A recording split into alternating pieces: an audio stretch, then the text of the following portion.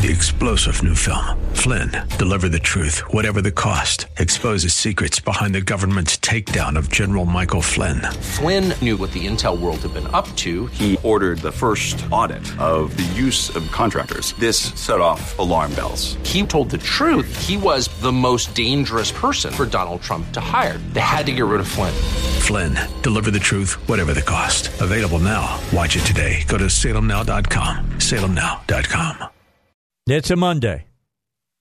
I got to tell you that it amazes me that the President of the United States says something, and number one, that MSNBC has MoveOn.org on their show as though they're going to give you any kind of objective statements. MoveOn.org is a leftist organization that will have nothing good to say about the President of the United States. Nothing. Absolutely nothing. And will be as over the top as they can possibly be.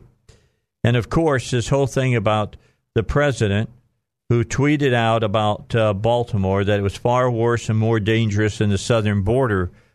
I asked you, go on some of the websites, legitimate websites on the Internet, and just search out Baltimore and about rats and rodents and things of that nature, and you're going to be stunned at what you're going to find. It's a problem that they have. They got the same problem in New York City.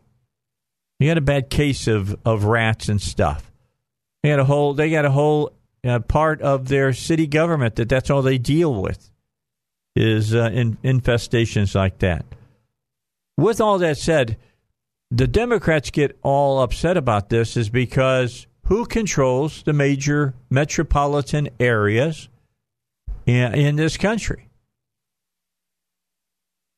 And if you guessed Democrats, give yourself a gold star. Primarily in the Northeast, though, is what we're talking about, right? Well, sure, a lot of them. A lot of them. Northeast. Yeah, a lot of bad things up there. I mean, we only got to go a couple years back to the problems they were having also in Baltimore. If we all can think about that and the problems they had up there, and the people were attacking people coming out of the Baltimore Orioles baseball games and stuff. You remember all that, Russ? Oh, yeah, I remember it. Yeah. How soon people tend to forget about this. Take a look at Detroit, Michigan. Look how nice that city is. Har, har. I can't laugh about it, to be honest. I remember when Detroit was a great city. Not any longer. I remember when Gary, Indiana, was a great city. Not any longer. And we can go on and on and on and lay it all out. Democrats got completely in control, and bad things began to happen. Things started spiraling downward. Chicago was never the city after, the boss died, never again was the city that it had been. And even under the boss, it had a lot of problems. Now, what did the president say about Baltimore? He said that Congressman Cummings' district is as disgusting rat and rodent infested mess. If he spent more time in Baltimore, maybe he could help clean up this very dangerous and filthy place. And he called for an investigation into why Baltimore receives so much federal funding. Jean-Pierre from MoveOn.org said Trump is putting out, in his statement out, toxic racism. Look, if it was racist at all, it's toxic, okay? Racism does not have a pure form, so it's always toxic. I don't believe that the president's being racist here. I think he's pointing something out, and people don't like it, and because people of color are involved in it, now it's racist. And it's got to be called out, they said. She argued Cummings is, quote, everything Trump is not, and Trump is threatened by Cummings. Donald Trump put his hand on the Bible and took the oath of the presidency to be a president for all of us, she said. Okay, so let's talk about that statement. Does that mean if he's going to be a president for all of us that he's supposed to not point out inadequacies that there might be in certain parts of America and bring this out so perhaps something positive would come out of it? Look, we've watched people and politicians do the same stuff over and over and over again in many of our major metropolitan areas, and it's gotten worse. It's not gotten better in most of them. You go to metropolitan areas, they got a lot of problems. A lot of problems. That's why a lot of people want to live in the suburbs, away from downtown. That's exactly the reason. That's why people went to the suburbs. They want to escape. You want to talk toxic? Let me tell you what. You go downtown in parts of Chicago, it's toxic. People don't even want to go in those areas. People of any color don't want to go in those areas because they're death traps. I get fed up with this stuff, Ross. Don't you get fed up with it? Somebody says something truthful and people... It's what we talked about. Remember Friday when we were on and we were talking about this exact specific thing, that you can't sit down and have a discussion about this because as soon as you start making clear statements about it... You're a racist. You're a racist. This is exactly right. Drives you crazy. They don't want to talk about it. They don't want to deal with it. They just want to point fingers and call you names. And there's things that have to be taken care of. I saw an article. Who was it? I'll find it during the break. When we take our first break, I'll be looking it up and take a look at it closely. And it's talking about, and it's been an ongoing story in Baltimore about the problems they got with rats. It's nothing new. These other inner city infrastructure problems that they have.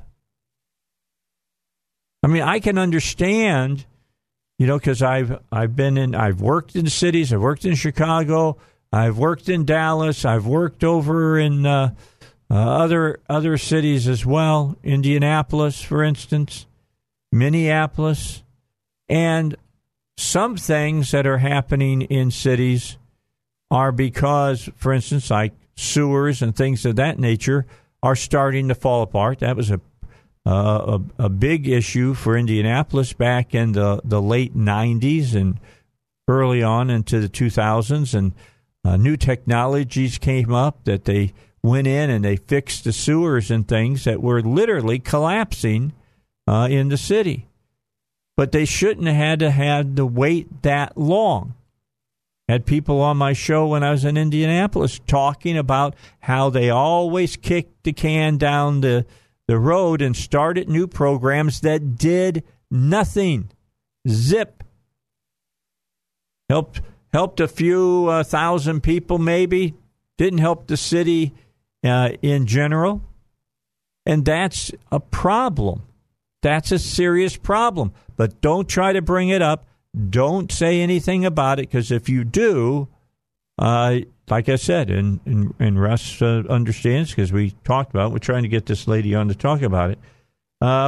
Bottom line, it causes, they're going to call you racist all the time. They don't want to talk about it. Don't want to talk about it, but not.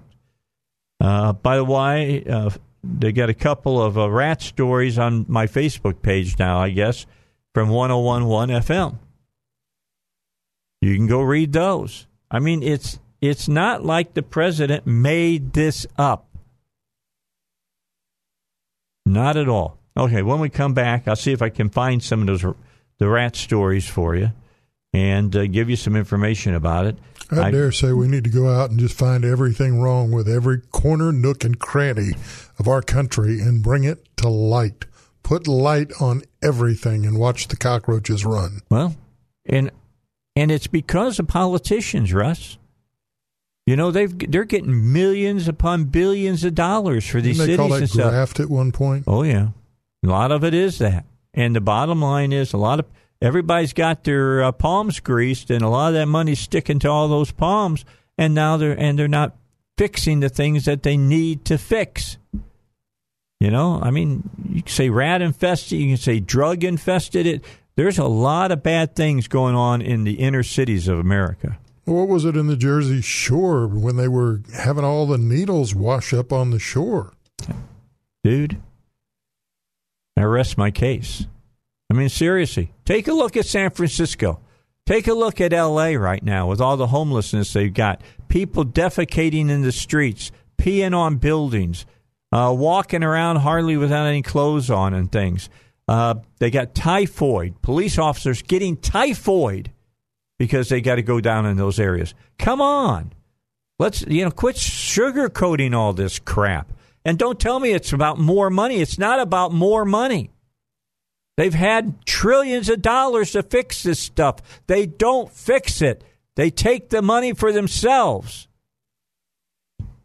Dave Elswick Show. We'll take a break. We'll be back. All right. So it was the very own Baltimore Sun. All right. This is the paper after the president's tweets, who had a op-ed later in the day that simultaneously waved off the city's rat problem and called Trump a rat. Quote, better to have a few rats than to be one, unquote, blared the headline. But let's go back to some earlier reports from the Baltimore Sun that talked about the rat problem actually being a lot more extensive than the editorial board implied. In April of this year, the same editorial board published another op-ed titled, quote, Baltimore's Perpetual Trash Problem. And what did they say? Among other issues, the article detailed some of the problems that stemmed from huge piles of trash, and that it increased rodent infestations among them. Reading directly from the article, yet here we are again in a mess of a city. Food containers, balled-up clothes, paper, banana peels, plastic bags, and tons of other pieces of litter line the shoulders of roads, pile up in alleys, and are strewn across fields and yards. Not only is it unsightly and contributes to a rodent problem, but it can create a glum and gloomy feel in a time when the city is already facing self-esteem issues because of high crime and the scandal surrounding the University of Maryland medical system and Mayor Catherine Pugh, who's now on an indefinite leave, and her Healthy Holly books. Now, if you don't know anything about that, Google it. All right, there's plenty for you to read. In September of 2018, the Baltimore Sun quoted then Mayor Catherine Pugh as saying that the problem was so extensive that, her words, not mine, not the president's, quote, you can smell the rats, unquote. In July 2018, video of Baltimore's Northeast Market showed rats inside within a week of a similar problem being exposed at Lexington Market, forcing the market to close down. So many rats, they had to close it down. In 2018, assessment from Orkin, the pest control company, listed Baltimore as the 9th rattiest city in the United States. Problem was so far reaching that, quote, Rat Film, unquote, a documentary based on Baltimore's constant battle with the prolific rodents, premiered at a local film festival in 2017 and aired on public television in 2018. Where were all the Democrats yelling racist at that time? The Baltimore Sun, by the way, covered the PBS premiere of that. Their words, not mine here. Rat Film. a documentary that takes the decades-long fight waged against Baltimore's rat population and uses it as a lens through which to look at how the city has addressed the myriad social issues over the decades, airs tonight on PBS. So here's the key. When the president criticized Cummings and claimed that Baltimore was rodent-infested, and critics were quick to call his tweets offensive and even racist, arguing that he only used the term infested when he was speaking of black and brown people, is BS. The Baltimore Sun has used the same kind of words. Documentaries have used the same kind of words. Orkin has said they're the 9th most rat-infested city in the United States. I like to see who the other 8 are before them. And the bottom line is this. Politicians get a gazillion dollars every year for these cities, and they don't change anything. It's that simple. It's not hard to figure out. Just isn't. Mick Mulvaney made a statement about this, and it's cut number 5 there, Russ, cut number 5. Here's what he had to say about what the president said. The president has tweeted 13 times in the past 24 hours about Congressman Elijah Cummings. I want to read the first tweet. He said, "Why is so much money sent to the Elijah Cummings district when it's considered the worst run and most dangerous anywhere in the United States? No human being would want to live there. Where's all the money going? How much is stolen? Investigate immediately." What is the objective of this? To push back against what the president sees as inaccuracies, lies about what Mr. Cummings said this week in the Oversight Committee about the border. If you go on the internet, you can find the exchange where Elijah Cummings said that children were sitting in their own feces at the border. That's wrong. In fact, it's misleadingly wrong. It's the type of thing that really breaks down a civilized debate about how to address the crisis at the border. And the president didn't like it. Does the president speak hyperbolically? Absolutely. Have we seen this type of reaction from him before? Yes. And you will again, because he pushes back, he fights back when he feels like he's attacked. And what Mr. Cummings said this week was wrong. So is there an investigation being launched? Into?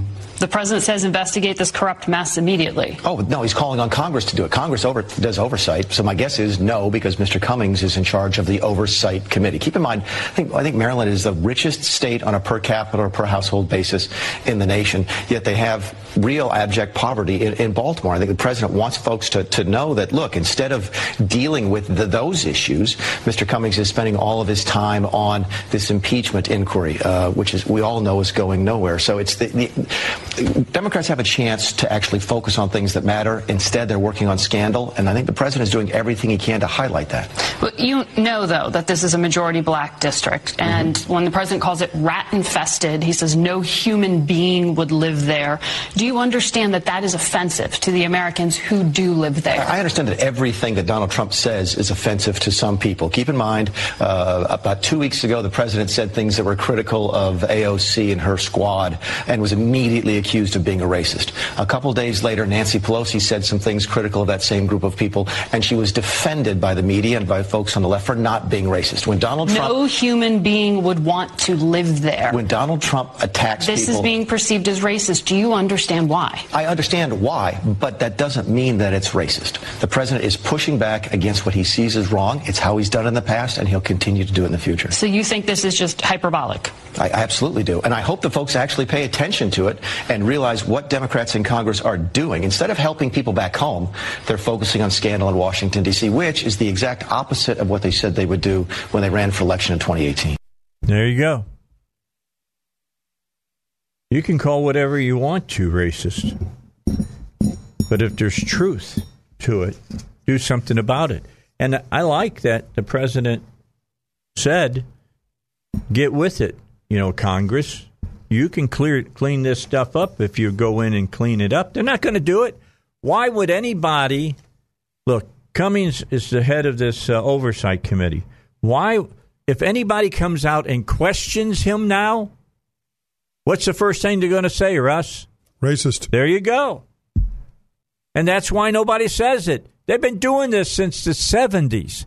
I can tell you that because I went back. I was doing some stories for the Chicago Sun back in the day, and we were looking into Operation Breadbasket, which if you go back and read about it now, you find out how corrupt it really was. And when we were writing the stories, the news stories about it, we were called racist because you can use that brush to paint people, and then people have to back off because everybody looks at you like, you're no good, you're disgusting, just a racist.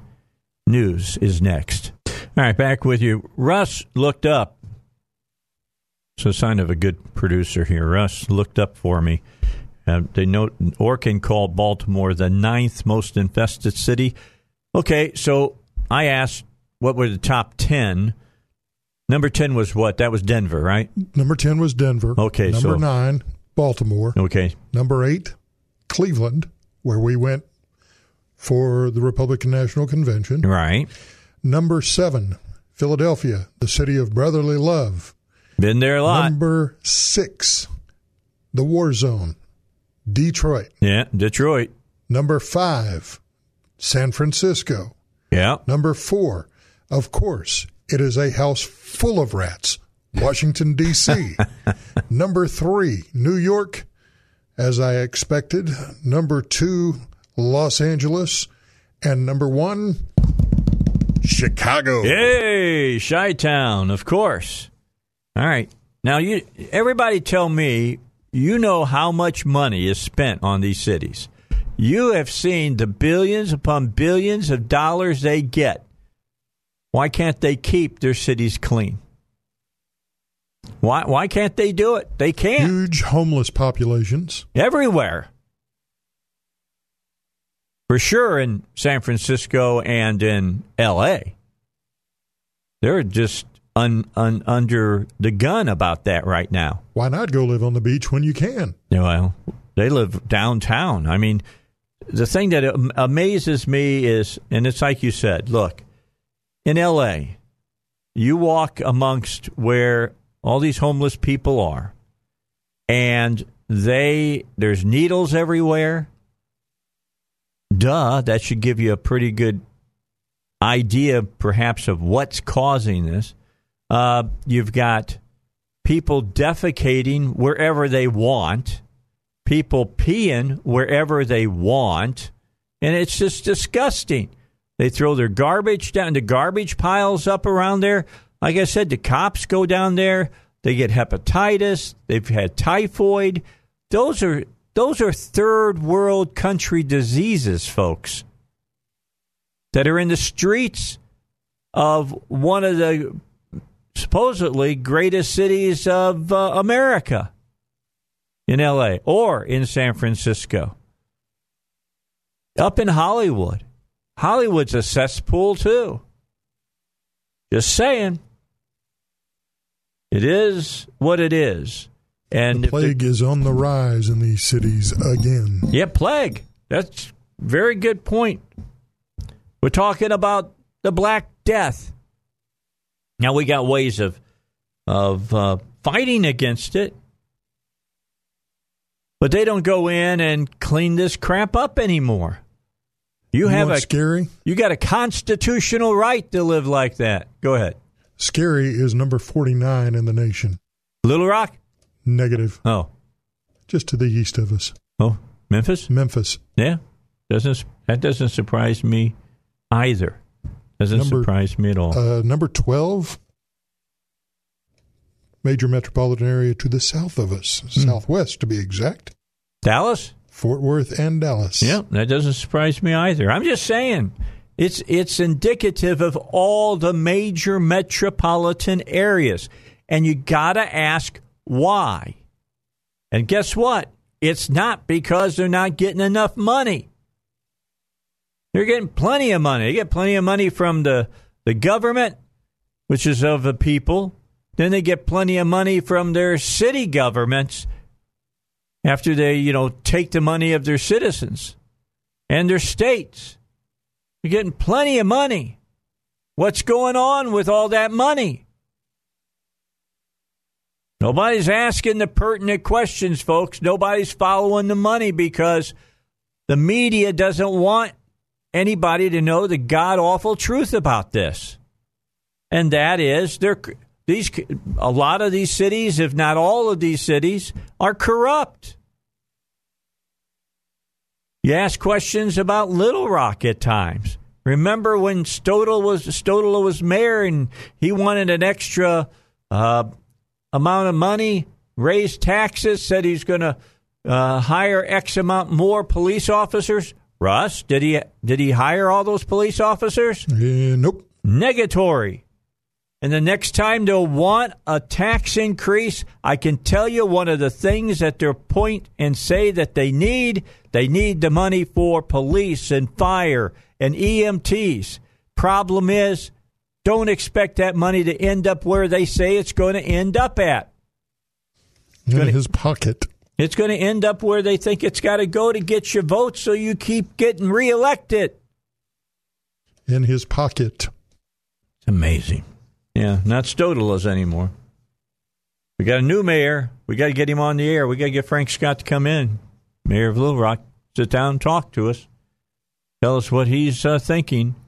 I mean, he gained some positives with me when he made them, and I know there's some of you going to disagree with me, and you think that I'm out of my mind about it, but the whole thing about War Memorial and Heineman golf courses, it was time to close them down. They were losing buku's amount of money. You just can't keep running things at a loss. You shouldn't be in the habit of running them anyway. If somebody won't buy them and run them as a business with free enterprise, then a city for sure shouldn't be doing it. There's no money in it. That's the way it is. Hey, Applied Research Center of Arkansas, they got a bunch of current studies going on. Low testosterone, kidney stones, pediatric IBS, constipation, they got ulcerative colitis, they got diabetes, GERD, endometriosis, bunions, baby formula. They got a bunch of stuff they're studying that they want to get this stuff out on the market. To do that, it has to be tested, and they need you for some of these tests. Not going to do anything to you. Not going to hurt you in any way. Probably help you. But you get the drugs for free or you get the sugar pill for free, either one, whichever one it is that you're going to get, you get it for free. And you get a stipend for taking part in these studies. All you have to do is go to their website. You can look at the studies. You can look at what you need to qualify. Then you can get a hold of them, say that you're interested, and see if you can get into them. ARCarkansas.com is their website. ARCarkansas.com. 501-954-7822 is their phone number. Let me give that to you again, 501-954-7822. But I believe that the website's the best place to go, arcarkansas.com. That's Applied Research Center of Arkansas. I got to ask you a question real quick, Russ, before I tell people about Lucas and what he's up to. What do you think is the 2019 budget for Baltimore? I'd say somewhere around $2.6 billion. Very close. You're very, very close. $2.9 billion operating budget. Off by $300 million. That's a drop in the bucket. That's right. $2.9 billion. That's a 3.4% increase over 2018. Budget Director Bob Sanami said the city has a $33 million surplus thanks to higher than anticipated revenues and slightly lower spending than forecast. They got a surplus. What are they doing about their rat problem? Yeah, that's true. The money will be divided between spending on information technology upgrades, the demolition of vacant houses, probably a good idea, fixing up city-owned buildings, and renovating public markets. Just saying. Information technology. 2.9. Where have we heard investing in information technology? Yeah. $2.9 billion. Do you realize the whole state budget of Arkansas, just in the money that they bring in, is $3.5. $600 million more than what they spend in just the city of Baltimore. Incredible. Hey, you got a 96% chance. This really blew me away when I first began reading this. A 96% chance of losing $111,000 in Social Security benefits. According to new research in Bloomberg, 96% of Americans lose $111,000 in Social Security benefits because they take their benefits at the wrong time. Learn how you can avoid this by heading to an educational workshop called Maximizing Social Security with David Lucas. It's happening here in Little Rock. 2 workshops in August. Registration just $20, and there's only room for 32 people. And I've been talking about this long enough that I know it's a lot smaller than that now. In fact, I'll get a hold of Dave and find out where we're at now as far as number of seats available. If you've saved $300,000, register now by calling 501-653-6690. This workshop will reveal the little-known strategies that could help you wring every nickel out of your benefits that are rightfully yours. Call 501-653-6690.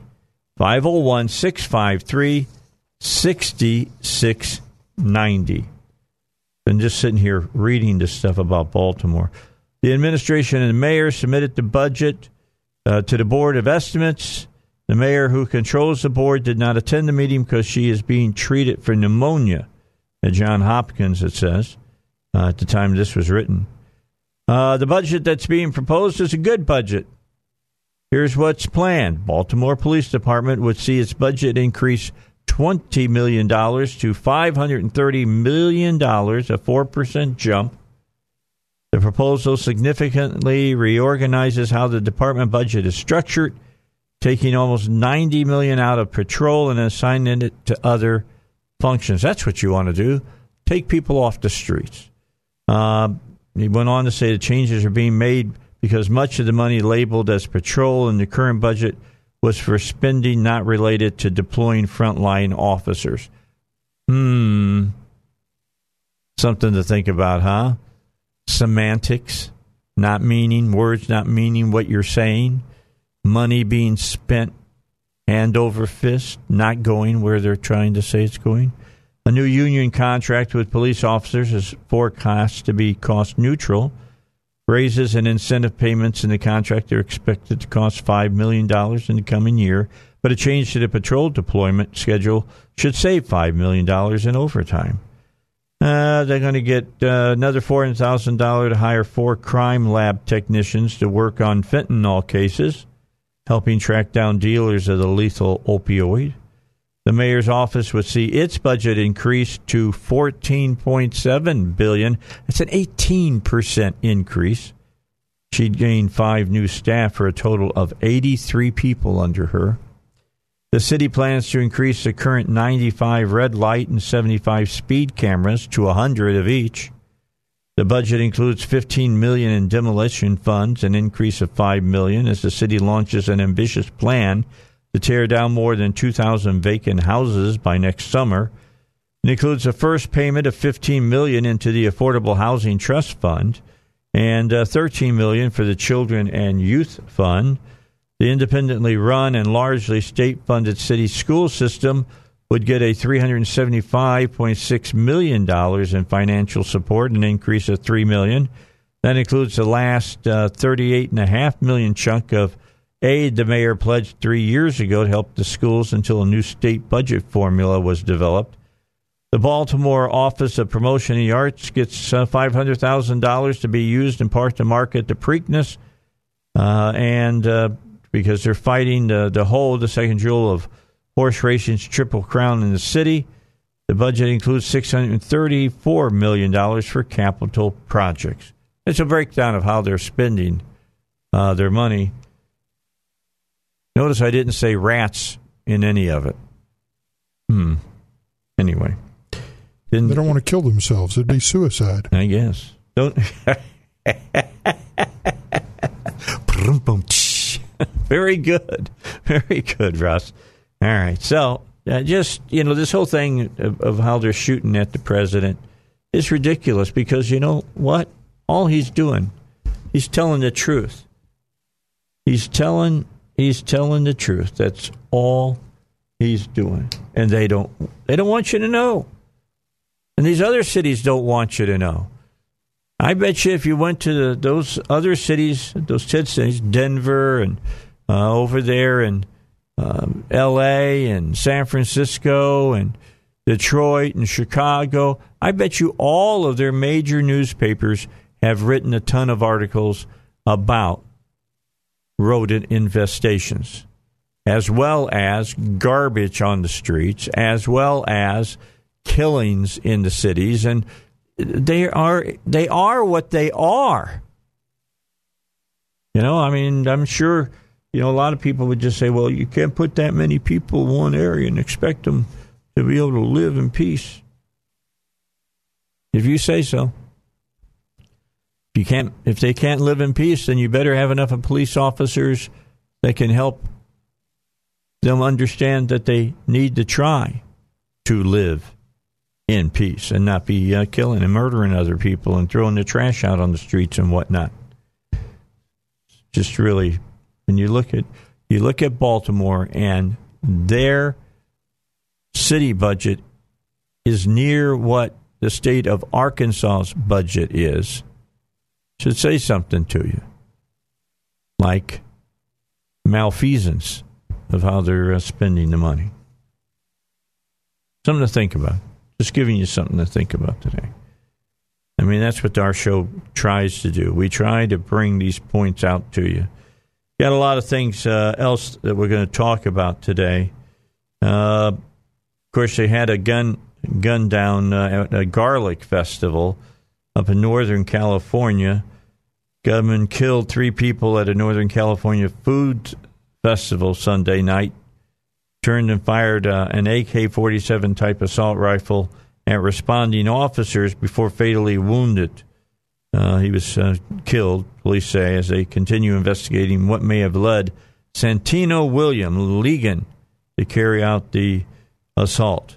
Gilroy Chief of Police Scott Smithy told reporters Monday afternoon the attack at the Gilroy Garlic Festival resulted in the death of a male in his 20s, a 13-year-old female, and a 6-year-old. Despite the fact that they were outgunned with their handguns against a rifle, those 3 officers who were there were able to fatally wound that suspect, Smithy said, describing how officers among those already at the event to provide security engaged the gunman less than a minute after the first shots rang out. It could have gotten so much worse so fast, he said. They believe Ligon legally purchased a rifle in Nevada on July 9th before returning to California with it at some point. A motive for the shooting has yet to be determined. So, there you got it. Just so you know, another shooting.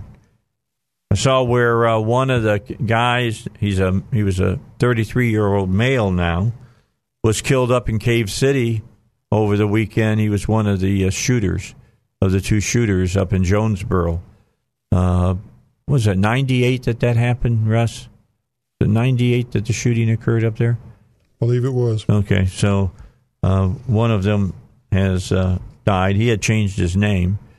The police didn't recognize until, I guess, one of the officers for the ASP realized that it was one of the shooters from that horrific event. So I don't know where the other one is.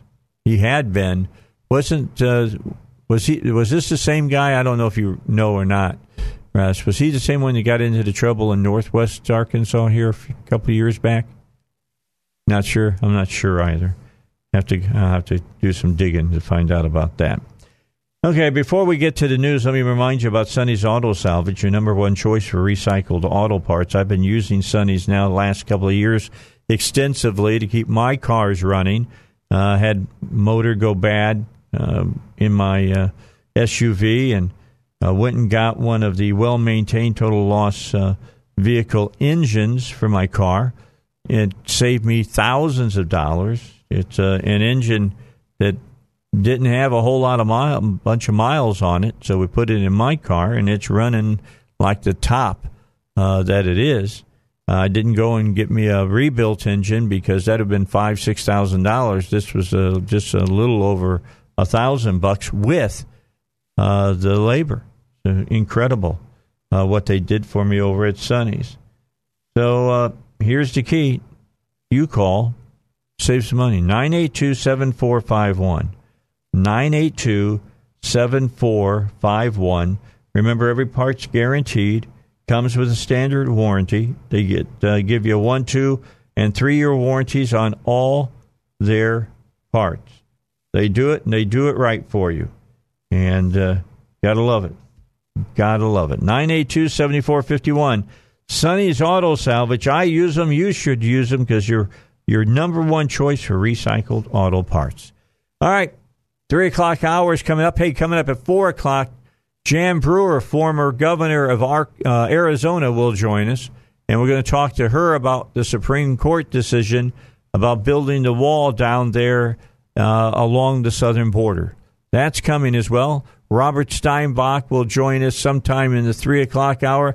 It's all right here and only here on the Dave Elswick Show on 101.1 FM, The Answer. All right, we continue here on the Dave Elswick Show.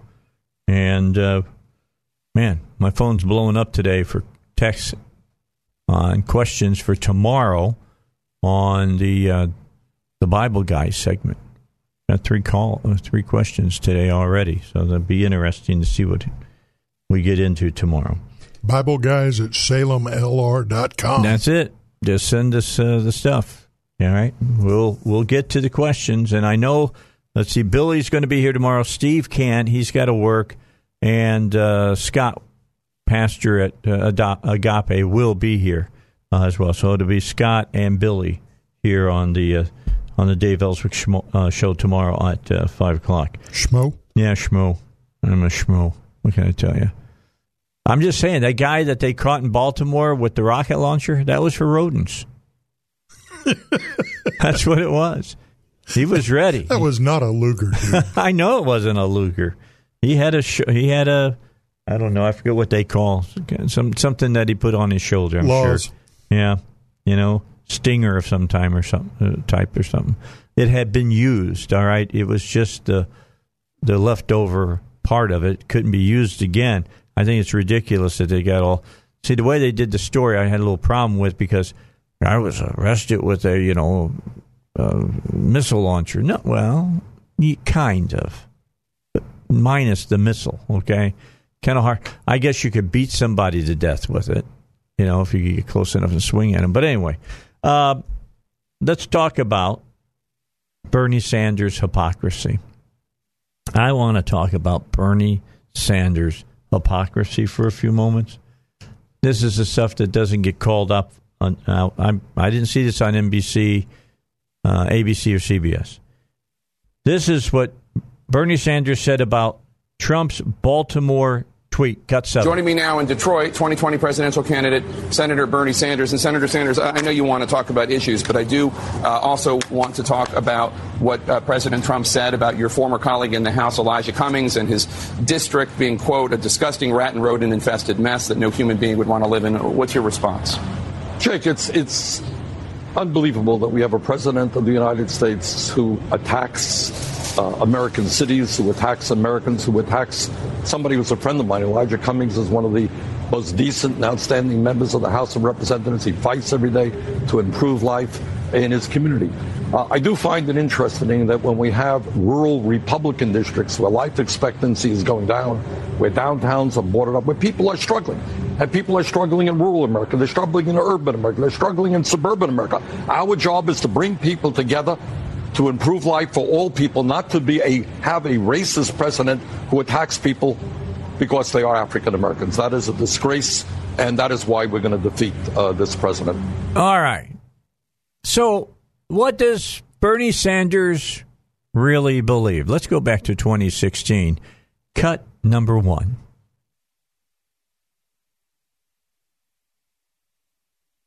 Here today, but for the work you're doing every single day for people who are hurting, who are often living in the shadows, and for whom, as a nation, we do not pay much attention to. The fact of the matter is that America is the wealthiest country in the history of the world, But anyone who took the walk that we took around this neighborhood would not think you're in a wealthy nation. You would think that you were in a third world country where unemployment is over 50%. A community that does not even have decent quality grocery stores where moms can buy quality food for their kids. A community in which the dream of getting a higher education for many kids is as real as is going to the moon. In the United States of America, 37% of African American children should not be living in poverty. In the United States of America, we should not be having more people in jail than any other country on earth, disproportionately black and Hispanic. Okay. It's Bernie Sanders 3 years ago. What community was he talking about that he was walking around in there, Russ? Baltimore. That's exactly right. Racist. I'm just saying. Baltimore looks, he said this community, he was in Baltimore. Baltimore looks like a third world country. I'm just saying, don't hear anybody calling him racist right now for saying that. What can I tell you? That's the kind of hypocrisy that would drive you crazy. Yeah. Anyway, bottom line, they'll call any Republican a racist whenever they get the opportunity to, but you get one of their own says the exact same thing. No big deal. It's truth. Speaking truth to power, don't you know? What he's doing. Keep that all in your head. Now, Karl Rove, who's not one of my favorite people, was talking about the Cummings tweet, and here's what he had to say about it. Cut 3. Karl, you hear people close to the Trump campaign saying that the president can kind of walk up to the line of racist tweets, racist rhetoric, mobilize his base, and then step back from it without alienating a lot of other people that he's going to need, for instance, suburban, college-educated people. Is this a good political strategy? This didn't advance it. If that was his goal, this didn't advance it. I mean, he attacked a city, he attacked a district, he attacked a people, he painted an ugly picture. I don't think this helped the president's cause whatsoever. And look, I don't know what is in his heart, but I don't see him as a racist. But this is the kind of thing that will cause people, even who accept that view, to say, Mr. President, why are you doing this? Got better things to do with his tweets. Okay. All right. So that's what Karl Rove had to say. I just think the president was laying it out there. He gets, I got to think that if I were sitting in the White House and the Democrats continually were just saying lie after lie after lie after lie, that maybe I won't say snap, but would want to get back and drop the dime on somebody, so to speak. I might want to do that as well. All right, Robert Steinbach will join us this hour. He's running a little bit late, but he will be here. 4 o'clock, former governor of Arizona, Jan Brewer, will join us. We'll talk to her about that great Supreme Court decision we got just before we went into the weekend, with the money being told that from the military that can be reassessed and moved to building the wall down on the southern border. We'll talk to her about that. And then Robert and I have a lot of different things to talk about. I may bring him into this whole talk that I'm having about, the urban areas in America. It's crazy. It really, really is. Hey, don't forget about PI Roofing, Home Solutions, and all the great things that they do. The number one thing that they do, and they do it so well, is roofing. Best here in the central Arkansas area. Had my roof done by them. Look, up there in Cabot VIP Cinema had their roof done by them. There's people that I know personally have had their roofs done by them. And they all say the same thing that I say, that PI Roofing does a fantastic job on your roof. Not only do they get the roof done and get it done right, but they clean up behind themselves. Got this big magnet they go around your house with, pick up all the nails, because when you're using those nail guns, nails fly everywhere. And they do a fantastic job with all that flashing and the stuff that they have to do up on your roof.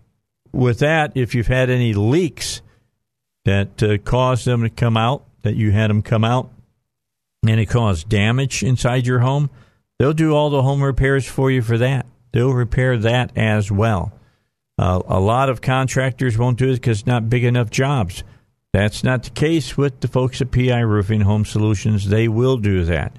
And now, on top of those last two things, we got two more things to talk to you about. One, they'll clean out your gutters, get your gutters completely cleaned out, and then you can talk to them about the gutters they have, which have great, they look like crown molding. They're beautiful. And you can talk to them about those gutters as well. Where do you find out about all this? Same place I find out about it and everybody else. You go where I tell you to go. PI Roofing. PIRoofing.com. Hey, I wanted to tell you something here. I just got a notification that coming up on Thursday at 3 o'clock, this is really kind of exciting, we're going to have in the head of the Arkansas computer school that they have out there. I'm trying to get down to the beginning of all of this. Hold on. The Arkansas Virtual Academy. Now, I'm not. I think you may remember, Russ, that my daughter was in that for a couple of years. She did that for a couple of years. She did very well on it, and it was very good for her. And so we're bringing in the director of that. Amy's coming in, and she'll be talking to us on Thursday to discuss this. So I'm looking forward to that. That'll be a great hour at 3 o'clock on Thursday. If you've not heard about Bill Bennett came in. I've been working this since Bill Bennett came in to kick it off. And that was back in the early 2000s. I forget what year it was. But my daughter did good in it. It was good. Then we brought her back into school in Cabot. Some things that they offered that I couldn't get with the Virtual Academy, and she went on to graduate and did a good job. Went very, very well. All right, so let's get back. We talked about Bernie Sanders now. What else do we want to do? How about let's talk about some stuff along the border? That'd be fun to talk about. You know what the Democrats hate? They hate when their own turns on them. That's what they hate. Rahm Emanuel. That's right. Rahm Emanuel, cut number 6. He's blasting at immigrants because he says that's what Democrats want, Medicare for all. Here's what happened in Miami, and you can't have it in Detroit. We can't have Miami, too, which is you cannot win the primary that forecloses the general election. Neither President Obama or President Clinton did that. They were able to win the nomination and make their case decriminalizing. But there's a series of things. And listen, here's what's happened. We have a 25-point, just take one issue. We have a 25-point advantage over President Trump on health care. We're talking about taking away 150 million people's private health care, and the first thing we're going to do is we're going to give undocumented people the health care. How about the 35 million Americans who work, who are one illness away from financial bankruptcy? Talk to them. Focus on them. They're going to vote. And what are we doing? We're talking about taking people's health care away. And giving it to illegal immigrants and talking about open borders. Rahm Emanuel is like a bad clock. He hits the right time twice a day. In this case, he hit the right time. All right. If polling is showing you strongly challenging the president on Medicaid for all and all of that, why would you throw into the mix, which the Democrats have done, where all other people are standing on stage and say, Medicare for all, we'll give, we're going to take away everybody's health care, because that's part of it. They're going to get rid of all the insurance companies. I hope that you're listening strongly to what they're saying about that. We're going to get rid of all of the insurance companies, and we're going to give illegal immigrants free health care when there's Americans out there can't afford any. Now, that is what you call political suicide. That's what you call, you don't know which end of the gun shoots the bullet, and you got the barrel, facing right between your eyes. That's going to be a self-inflicted gunshot wound. It will. Now, I'm talking, I'm not talking literally, talking figuratively here. So don't send me things. How can you say that? I can hear it already. So he's right. He's absolutely right about that. So we got to give Rahm Emanuel some love, because he's actually saying something that is absolutely true. And then Mick Mulvaney, the Director of Office of Management and Budget, they're talking to him about the southern border, talking about seeking asylum. And here's what he had to say about seeking asylum for economic reasons, not a legitimate, argument. Safe third country agreement.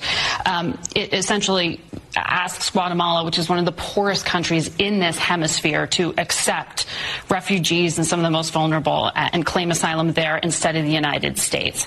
How can they afford to do that if the United States isn't increasing aid to allow them to? We can help them. Listen, I think what you saw this week... The U.S. is promising Well, I think what you saw this week was a warming of the relationship. We've struggled with Guatemala the last couple of weeks and months as they were not helping us with their own border security. We've had the same discussions with Mexico, but thought we had a very, very productive week. And what we're saying is, if you're leaving El Salvador, okay, and you're leaving because you want asylum, that you can claim asylum and should claim asylum in the first country that is safe to you. It doesn't mean it's wealthy. It doesn't mean you're going to do great. It means you are safe. That's the basis. But this is also one of the three countries that people are fleeing from. The majority of migrants are coming from Guatemala, Honduras, and El Salvador. So you're asking one of those countries people are fleeing from to give safe haven. They are fleeing for economic reasons, and then they are claiming asylum here. Economics are not a valid reason under international law for asylum. So if you do leave El Salvador and you're saying you are being persecuted, you're threatened with death, you're at risk, you get to Honduras, you get to Guatemala. It may not be the wealthiest country in the world, but you are safe, and that is the basis for asylum. Keep in mind, this was a major development this week. We really do think it's going to help. It's going to supplement what we did with Mexico a couple of weeks ago. The bottom line is we're having more success with Guatemala, more success with Mexico at helping us on the southern border than we are with the Democrats on the House, who are still spending all of their time on impeachment. In fact, I think they just announced their 5 or 6 week vacation, what they're going to talk about every week when they're gone, and not a single week is dedicated to border security or immigration reform. A complete lapse of responsibility. All right. Right on, man.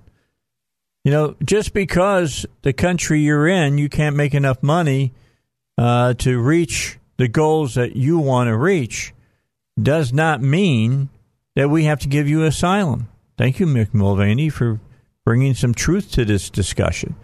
If it's that asylum is granted to people who are running from a country where people are trying to kill them, they're under political persecution, religious persecution, things of that nature. Not just because they can't make enough money. So now they can go to Guatemala and live at a place that's going to be fairly peaceful, make enough that they can live. Don't come here. We're not going to let you in. Not going to make it possible for you to be part of it. I thought Mulvaney did a really good job of cutting that lady off right in the areas that she was absolutely wanting to talk about.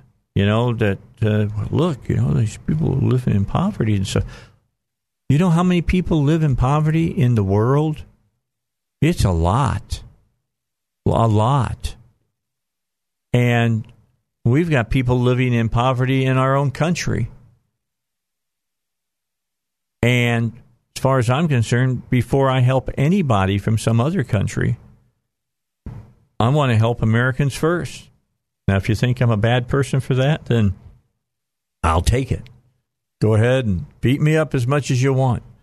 The bottom line is that your economics that you're trying to run away from do not mean that my country has to give you asylum or should even give you asylum. I agree with that.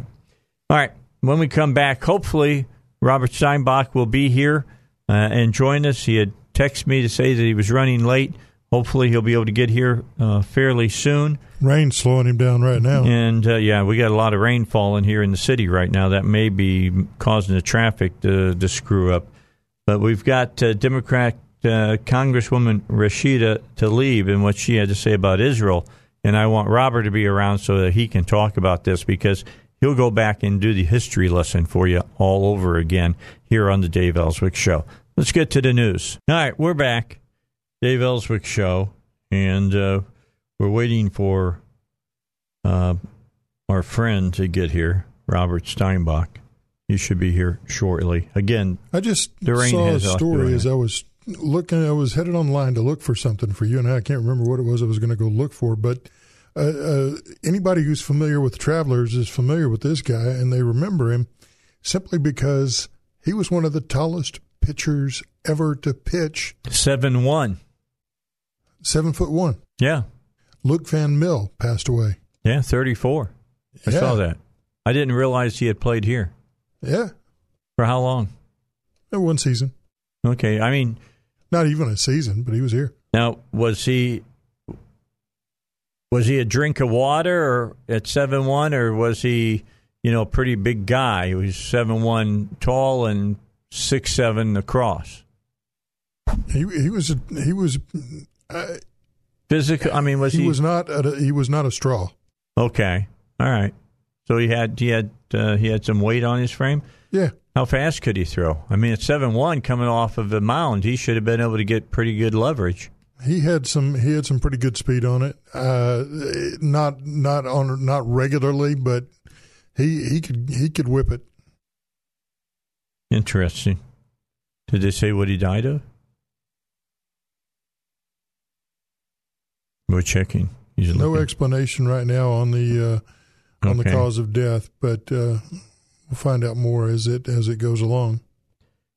He was in a fatal car accident, is the best that I know. Okay, all right. Hey, check this out. Are you ready? You know who Beyond Meat is, right? The people who make fake burgers. Yeah. Okay. They posted better than expected sales in the second quarter, boosted its full-year outlook. Revenue $67.3 million versus $52.7 expected. Beyond now expects revenue for the full year above $240 million, up from the previously expected $210 million.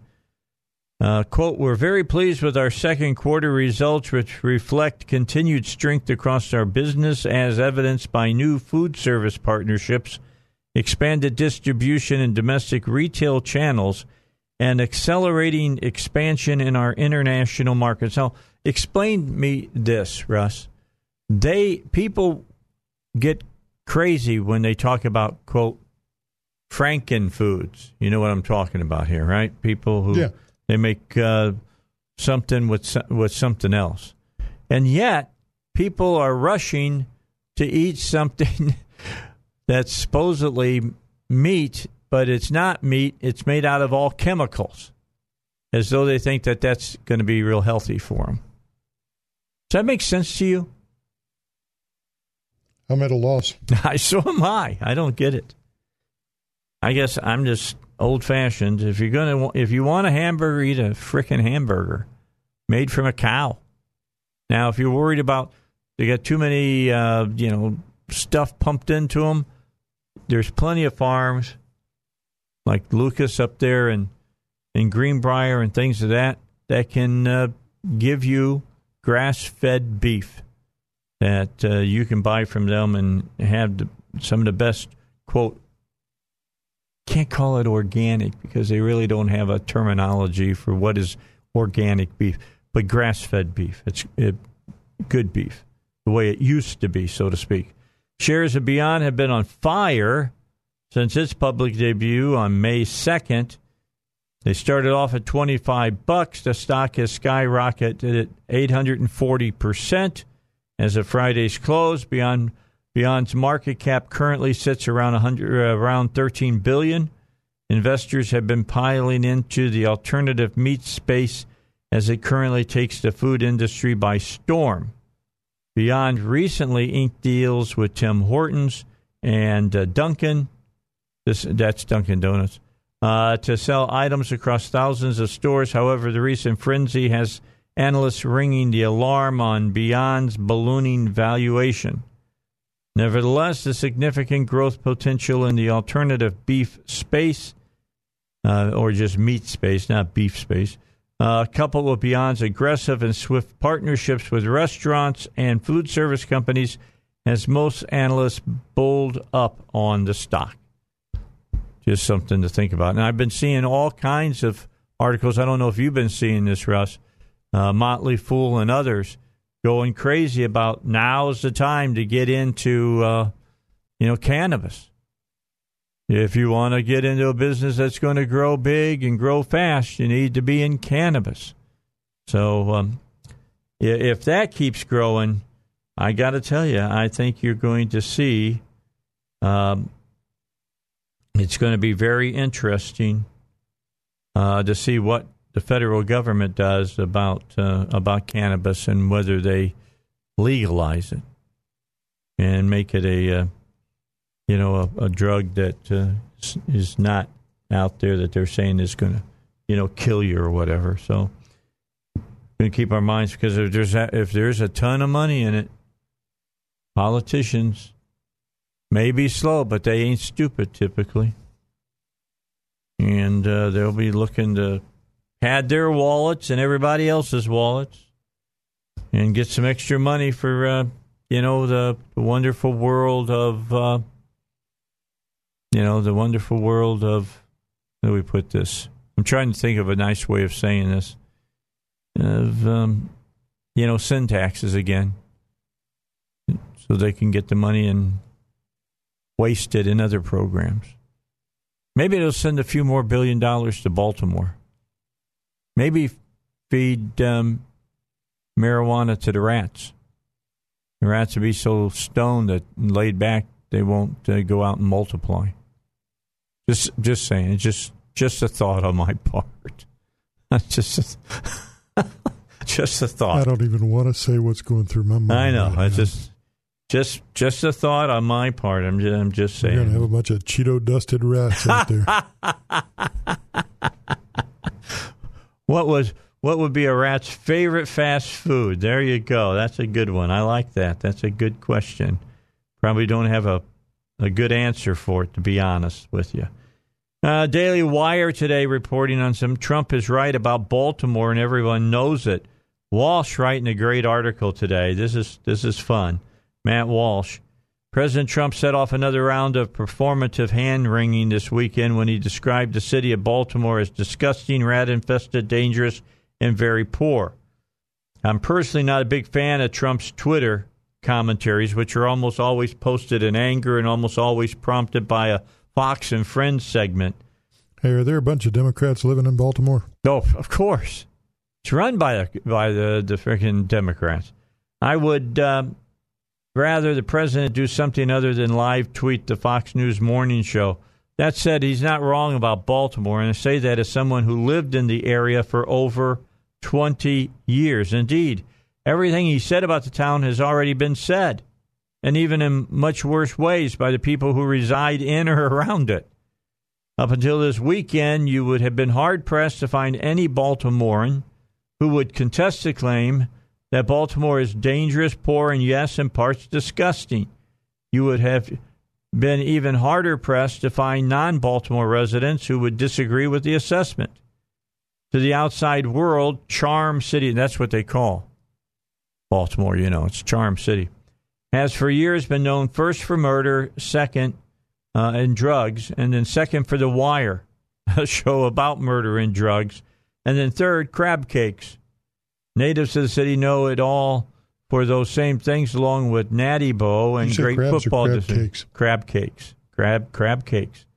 What a shock to the system it has been then to see the media and leftists on Twitter suddenly pretending to have some great affection for Baltimore. Trump possesses a sort of reverse magnetism that causes his opponents to rush to the opposite side of whatever position he's taken, even if the position is that a city with one of the highest murder rates in the country is dangerous. After spending decades scoffing at Baltimore or entirely ignoring it, now leftists have come heroically to its defense. The hilariously misspelled #WeAreBaltimore hashtag campaign features a bunch of people, many of whom are not from the city, explaining why it's actually a lovely place. Many of these tweets are accompanied with pictures of the Inner Harbor, the most touristy spot in town and about as representative of Baltimore's culture as Times Square is of New York City's culture. Ironically, though, even the relatively safe and family-friendly Inner Harbor has recently seen outbursts of chaos and violence. We talked about this. A huge swarm of teenagers descended on the harbor a few months ago, randomly assaulted tourists just for the fun of it. Random assaults at the harbor are nothing new, and the problem isn't going away. Just last week, a Cindy employee was brutally beaten in daylight just blocks away, the second incident of that type in the last few weeks. If this is what the comparatively safe parts are like, it's no surprise that the unsafe parts look like third world slums. With a poverty rate of 23% and a violent crime rate over 400% higher than the national average, Baltimore clearly fits the bill for poor and dangerous and rat-infested, by the way. There are well over 10,000 murders, rapes, robberies, and assaults reported in Baltimore in a given year to go along with the 30,000 or so cases of property crime. In fact, 10 people were shot and several killed, just as Trump's tweet on Saturday. Including Friday in the total, Baltimore had 13 shootings and 6 murders in one weekend. Meanwhile, the fire department was busy putting out 11 fires. What is the brightest spot in all of this? Well, if you're searching for one, don't look towards the education system, where a third of all high schools in the city struggle to get even one student. Listen to this closely. To get even one student up to the level of merely proficient in basic subjects like math. At Booker T. Washington Middle School, the proficiency rate for math and English is, ready for this, Russ? 0. 0. We've even gotten into the statistics on drug abuse and homelessness, but there's no need. Everyone gets the picture. And they didn't need this article to tell them. We all know that Baltimore, like so many Democrat-run cities, is in so many ways a disgrace. And ignoring the problem won't make it go away. We know that because city leaders have already tried that strategy for decades, and look where it's gotten us. Very great article by Walsh there, here on the Dave Elswick Show. We appreciate that. We'll come back. Robert should be here. We'll be ready to continue, and I got to play this new piece of audio from Representative Rashida Tlaib about Israel for Robert when he attends. All right, so Harris now is wavering on her previous support for decriminalizing unauthorized border crossings. Remember, she's one of them who's been talking about, well, you can't criminalize that. Now, if you don't criminalize it, then what happens? Well, you're just saying you're an open border person. Just let them come on in. And might be dangerous to do that. Well, it appears that she's wavered on her support, or lack thereof, for the decriminalization of unauthorized border crossings. This is now an article from Paul Boss saying that on Fox News, Harris notoriously joined her fellow 2020 contenders at the first Democratic Party presidential debate in raising her hand in support of decriminalizing unauthorized border crossings. Then Friday of last week, the senator seemed to reverse her minimum, muddle her way into a position when pressed about it on The View by Meghan McCain. Quote, that's not correct. I'm not in favor of decriminalizing or not having consequence for, let me be very clear, we have to have a secure border. But I'm in favor of saying that we're not going to treat people who are undocumented cross the border as criminals. That is correct. That is correct, Harris told McCain. Does that make any sense to you at all? Let me read it again. Here's what she said.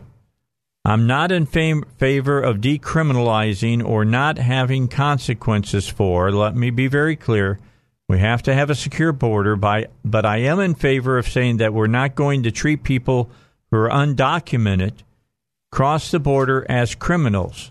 That is correct. That is correct. Now, if I just got the first part of her statement correct, she said that she's not for decriminalizing border crossers who are coming across and breaking the law of the country. Then she says at the end, we're not going to treat people who are undocumented cross the border as criminals. Now, you can't decriminalize. You can't say you don't want to decriminalize and in the same instance say that we can't criminalize them. You do one or the other. McCain responded, I believe if someone crosses over the border illegal, it's illegal, and you would decriminalize it. Harris said, I would not make it a crime punishable by jail. It should be a civil enforcement issue, but not a criminal enforcement issue. Harris waffling on the issue and oftentimes downright apologizing for a prosecutorial record has become par for the course in her 2020 bid for the Democratic presidential nomination. In fact, following the debate in which she attacked former Vice President Joe Biden for opposing school busing in the 70s, she immediately changed her stance into agreeing with Biden on the same issue. Quote, I think of busing as being in the toolbox of what is available and what can be used for the goal of desegregating America's schools. I believe that any tool that is in the toolbox should be considered by a school district. If that sounds familiar, that's because Joe Biden said something nearly identical when Harris pressed him on the issue of school busing during the presidential debate. Quote, I did not oppose busing in America, Biden said. What I opposed is busing ordered by the Department of Education. That's what I oppose. Harris has had other politically opportunist policy flips over the course of this election cycle. So they're going to be back on stage again. What is it? Tomorrow, I think, that they're going to be doing it again. And we got to see how the flip-flops go as far as that concerned. When we come back at 4 o'clock, joining us right out of the box, you all excited about this? I told you who's coming. Are you excited to talk to Jan Brewer? Former governor of Arizona. She's been on my show several times. She's coming on today. We're talking about the Supreme Court decision that just occurred on Friday that told the president that he can use some money that was dedicated to the military. He can go in and say, well, no, it doesn't have to go to that part of the military. He can go over here because this is a national security issue on the border. And in a 5-4 split, the Supreme Court agreed with him. And I forget what the exact amount of money was, but he's going to be using that money now on the border. So we'll be waiting for the president to have some kind of a statement to make over the next few days about how he's going to use that money for him. Plus, just for my friend Robert Steinbach, because I know how much he loves Representative Rashida Tlaib from up in the Minnesota area. Tlaib is not Minnesota. No, that's Oman. That's Michigan. Yeah, right. Tlaib is Michigan. Yeah, right. I get the two places mixed up. She's up from where Dr. Poe is at. Anyway, Tlaib said, Israel exists to the detriment of the Palestinians. You'll hear that when we come back here on the Dave Elswick Show as well. But first, we got to get to the news. We're going to have 5 minutes of news coming up, and we're going to do that. Then we'll come back, and Robert has made his way into the studio, ready to go. What's been going on? You have a date? or something? A hot date? Just running around, trying to catch my own tail. Oh, okay. Did you catch it? No. Most dogs try to do that and never can do it. Nope. I was looking at your headphones that you wear. I really like them, except that I'm going to get those new ones that are the bone headphones. Have you seen those? No. They sit against the backbone of your ear. Is that right? And they don't go in your ear, but you can hear just as clear as if they were in your ear. Oh, I'll take it. Supposedly it doesn't attack your inner ear then. So I'll get them and we'll see how well they work. Right. Okay, if I suddenly start going, what? Huh? Huh? You may not want to buy any of them. All right, time to take a break. We'll be back with more here on the Dave Elswick Show.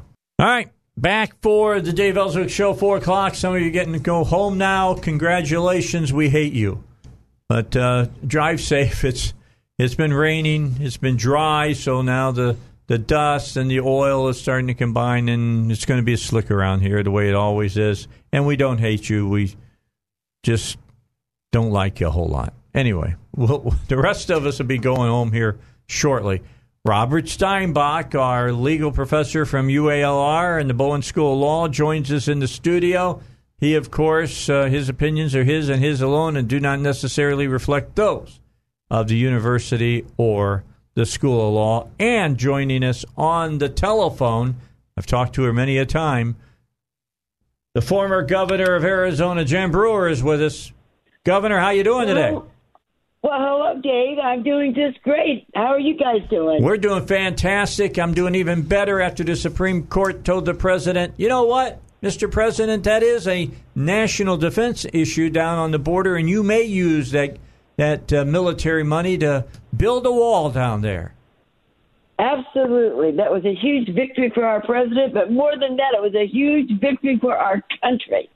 Well, you dealt with this a lot, Jen. I came to your state back when the Minutemen were down there, and I was on the King Anvil Ranch in Pinell County, and I saw it firsthand what was going on down there. People just really don't have a real good grasp of how terrible that kind of movement of illegals across the border is. Oh, you're absolutely correct. We've got people that want to solve our problem and talk about it. They've never been to the border. They don't live with it day in and day out. And, the problems that it has caused our state and our country are just outlandish. And as a governor of the state, I tried my best to get something done. I had a president that wouldn't work with me, and now we've got a president that's moving forward. He understands the problem and all the situation that it puts all of us in, the cost and the criminals and the crime and the fear and the addiction and the drugs and the sex trafficking and the child trafficking. It just goes on and on and on. And our president, President Trump, said he was going to build a wall, and by goodness, he's going to build a wall, and we thank the Supreme Court for doing the right thing, to be able to take $2.5 billion from the Defense Department and send it to help begin building the wall. It'll make a huge difference. And Dave, because you've been there, you've seen the border. Yep, it's not good. I talked to the ranchers down there, and they didn't want to come out of their houses at nighttime because they were afraid. That you have a whole national park down there by Nogales that the people are told don't even go in to do hunting anymore because of all the drug trafficking. It's crazy. Oh, and tearing up the desert, and the kids that need school buses, they can't stand out to get their buses because of the coyotes and the people coming across and the cartels. It was terrible, and women walking around, making dinner with a pistol on their hip. Jen, this is Robert Steinbach. I hear these leftists. Hey, Robert. Hey, how you doing? I hear these leftists all the time in their Georgetown apartments, swirling their Chardonnay, telling me that a border wall is wholly ineffective, but all sorts of electronic equipment will solve the problem because they apparently, on the side, got some sort of tech degree. And so you're someone who's down there, who has been to the border. And it strikes me two things. One is they certainly don't know more than you do. And I have no dispute that technology is helpful. But tell us, please, How does a border wall assist, not guarantee, needless to say, but assist in curtailing the illegal immigration? Because you can contain it and you can set up the technology to monitor it, but it slows it all down and it funnels them to certain areas if, in fact, they're going to do it, so that we can be able to detain them and to gather them up. I mean, we all know walls work. I mean, most people have a wall somewhere in their environment that they know works. Walls around swimming pools, walls around your backyard, walls around your compounds, walls around the White House, the walls around every home in Beverly Hills. I mean, if they didn't work, people wouldn't be putting them up. So we need the walls built, and we know where they have been put up. In Arizona, like our Yuma sector, they have worked. They have worked tremendously. And in Southern California, over in Tijuana, at the border there, they have worked there. Now, we know that it's not going to completely solve the problem, but it's going to help probably be about 80%. And that's what we've got to have. We cannot afford what that has done to our country. And we are blessed that people are finally understanding it. And by goodness, the Democrats have had numerous times in Congress to vote to get funding for this wall. And 80 times they have voted no. 80 times. They agree now that we have a crisis at the border, but they don't ever vote to fund anything. So with the Supreme Court stepping up, I think we're going to see some movement, and that we're going to be able to maybe start down the path of getting this resolved. We have been fighting this fight for, 30 years? Yep. At least? Yep. 30 years, yeah. And, I was whistling in the wind all the time I was governor. I mean, I tried. I worked it. I mean, I would go to the governor's meetings. They didn't want to talk about it either. They all had a solution, just like ignore it. The president at the time didn't want to do anything with it. He just sort of shined me on. So I am so happy. I think the people of Arizona, I know, are indeed very, very happy with the ruling that came down. And I think the people of America are going to be and are very, very grateful. I can say this. I keep telling people that the border of Arizona is the border of Arizona. Arizona is the border of Arkansas, and the border of Texas is the border of Arkansas, and the southern border of California is the border of Arkansas. It's affecting all of us, Jan. Oh, absolutely. In Arizona, of course, because our border was so weak that we were the gateway. And they didn't all stop here and stay in Arizona. I mean, they went to Arkansas. They went everywhere. Mm-hmm. And, that's where they're coming through. They could get on there and they could head east, get further away. And that's what they do. And I'm sure that you guys have had the effects of it. You know what M13 is. You know what the drug issues are. You know what the cartels are doing. I mean, the drop houses. The trafficking, it just goes on and on and on. And the federal government, even with the incarceration. And it's even with the illegals, Dave, that are coming across with their families, that's a huge, expensive burden on us, because it's education for the kids, it's health care in our hospitals, and then if they get into trouble, it's the incarceration.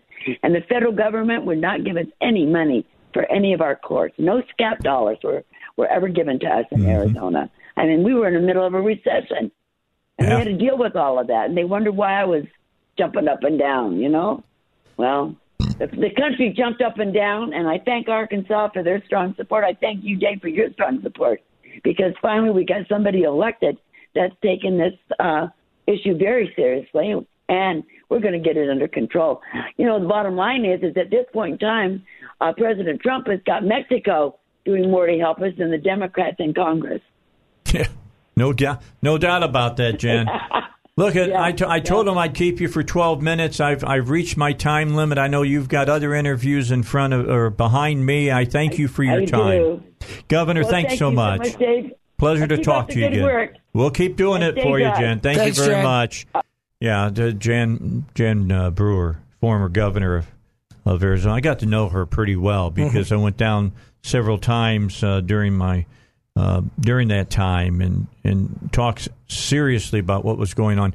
If you still go on Google Elswick on the border, and you can see some of the videos I took, like all of the thousands of bicycles down there, because a lot of people, when you say desert, they think a Sahara Desert. All right, that's not what the desert looks like out west. It's hard. It's like concrete, salt flats. Yeah, kind of it's like hard, right. and the coyotes and stuff get on bicycles and put big old backpacks on, and they pedal right across the desert with the drugs and stuff.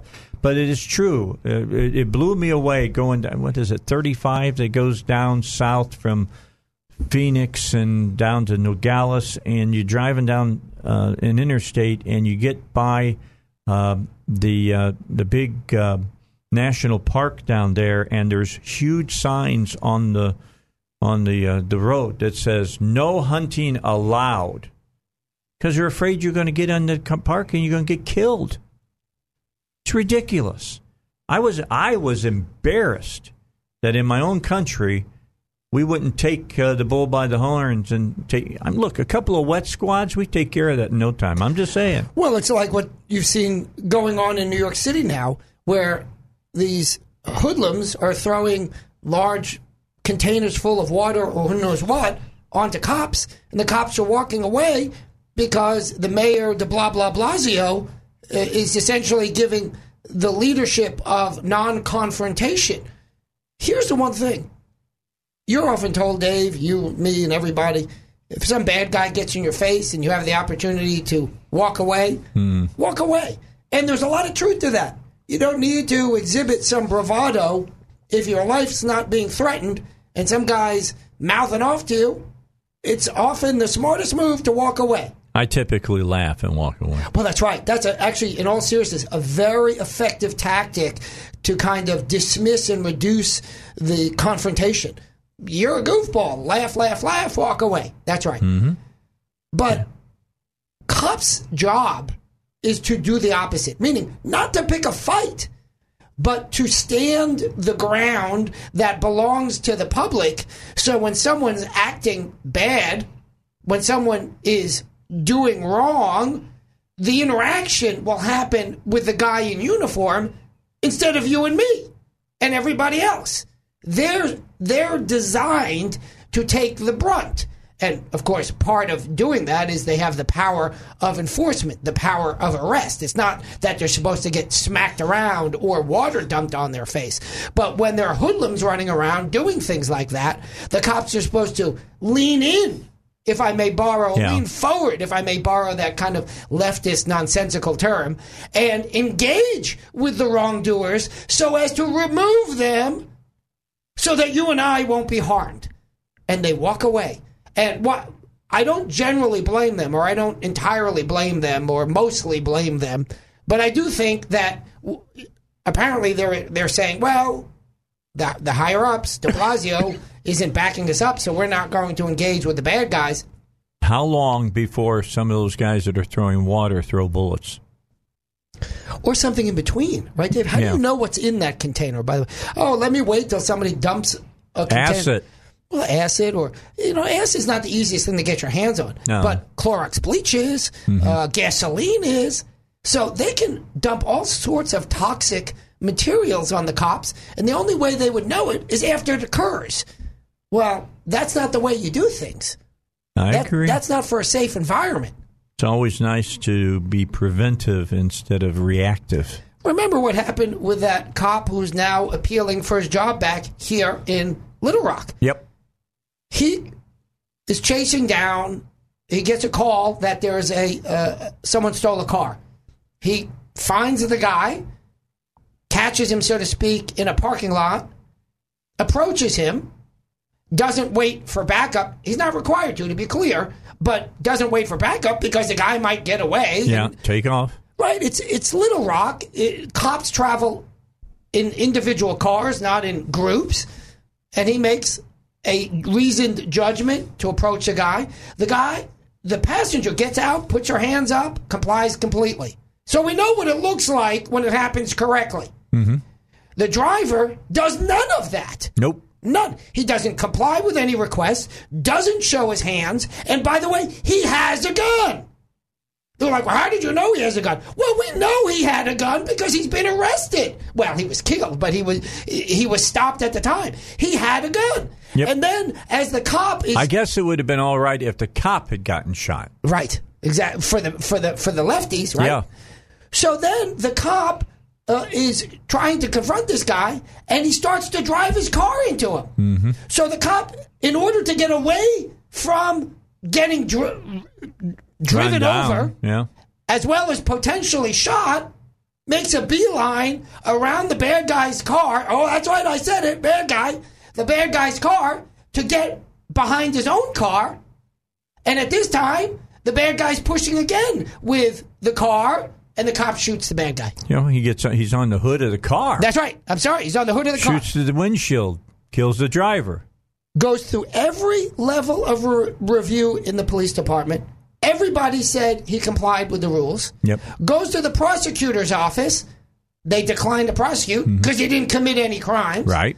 And then the new Police commissioner, chief, who was brought in by the new mayor, both of whom likely read of one of those How Leadership for Dummies books, emphasis on dummies. That's right, I said it. Emphasis on dummies.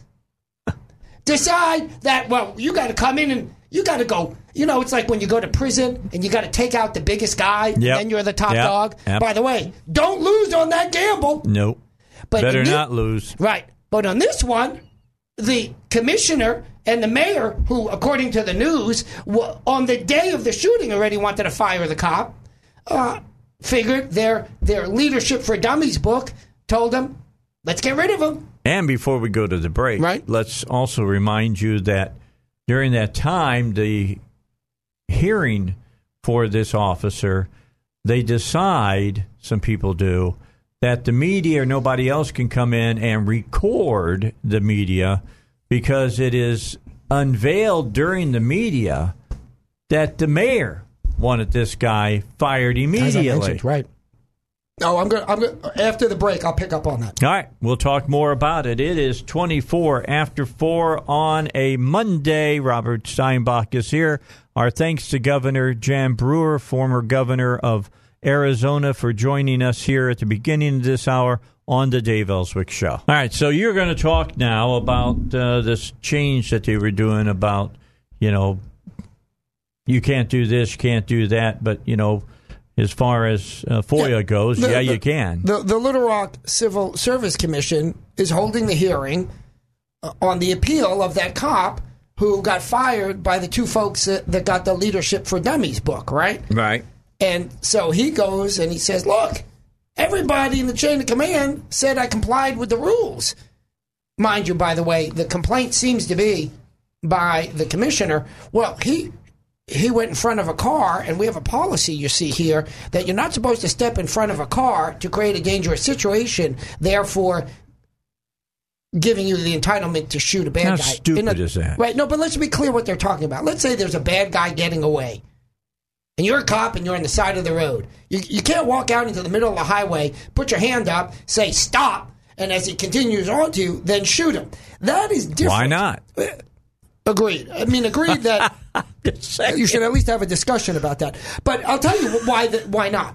Meaning, whether or not I agree, the theory is you're creating too much of a risk for yourself and others potentially around you, including innocent bystanders, obviously, that we don't want to do that, says the police department. All right. It's a policy choice.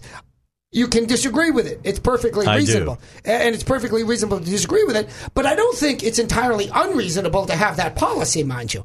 It's a judgment call.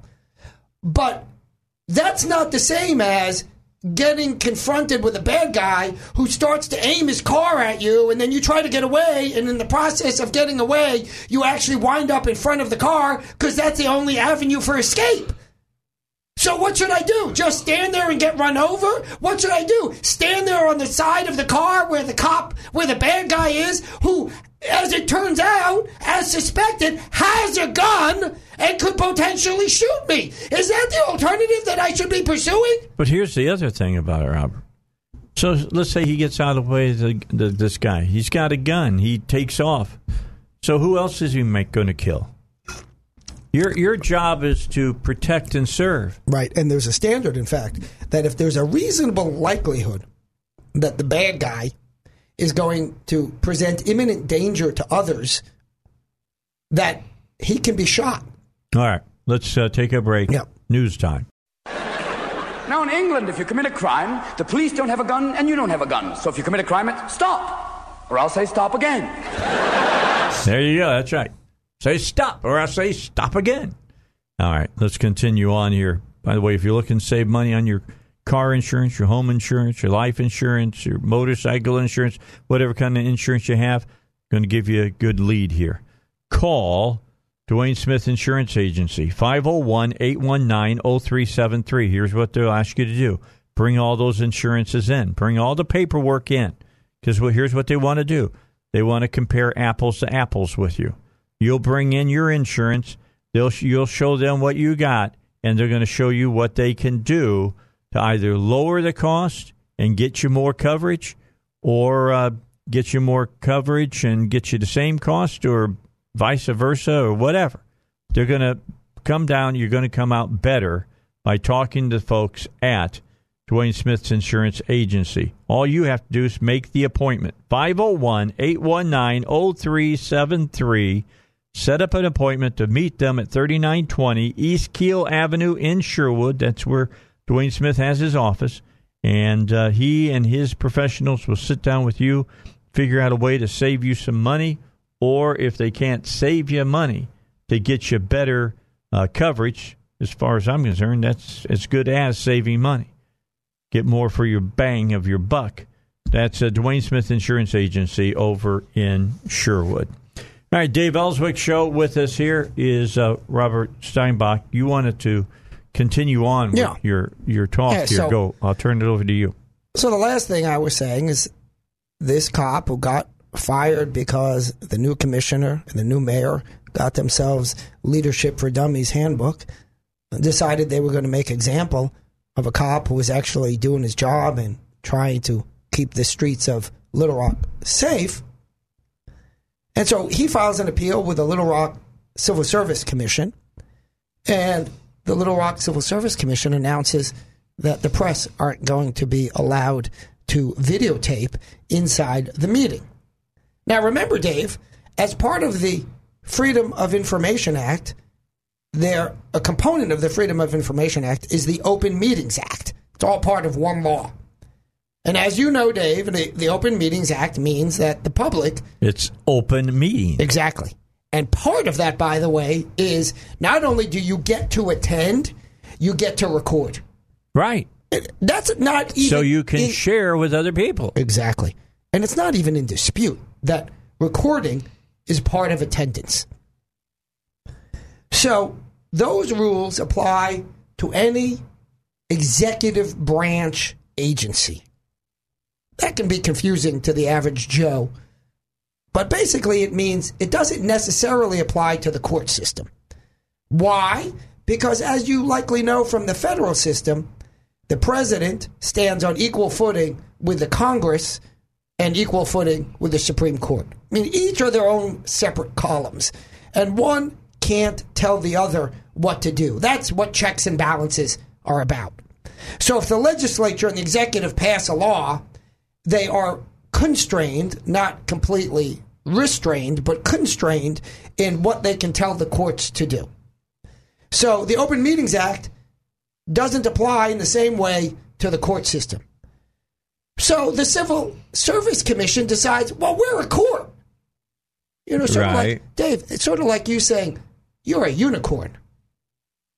Yeah, what they're saying is, because we have to decide on this guy's going to be either working for us or not, we're doing what judges do. Exactly. But guess what? Every agency, every department, the legislature, the executive, and the judiciary make decisions that affect other people's lives all the time. That don't make you a court. You know how you know you're not a court? Because it's not called the Civil Service Courtroom. That's right. Right? That's one way. It's called a commission. Wait, commission? That word sounds like, oh yeah, part of the executive. But here's really the interesting part about it, Dave. So in the morning, the Little Rock city attorney comes out and says, well, you see, there's a set of rules that applies to courts, and those apply here. And the problem is... No. Yeah. The problem is no. Yeah. They don't. No. You might think they do, but you think wrong. You can call yourself a banana all day. You still ain't a banana. Yeah. And so, by the way, they said at the morning of the hearing, the day before, when it was already announced. So what you're telling me, this is a commission that identified as a court.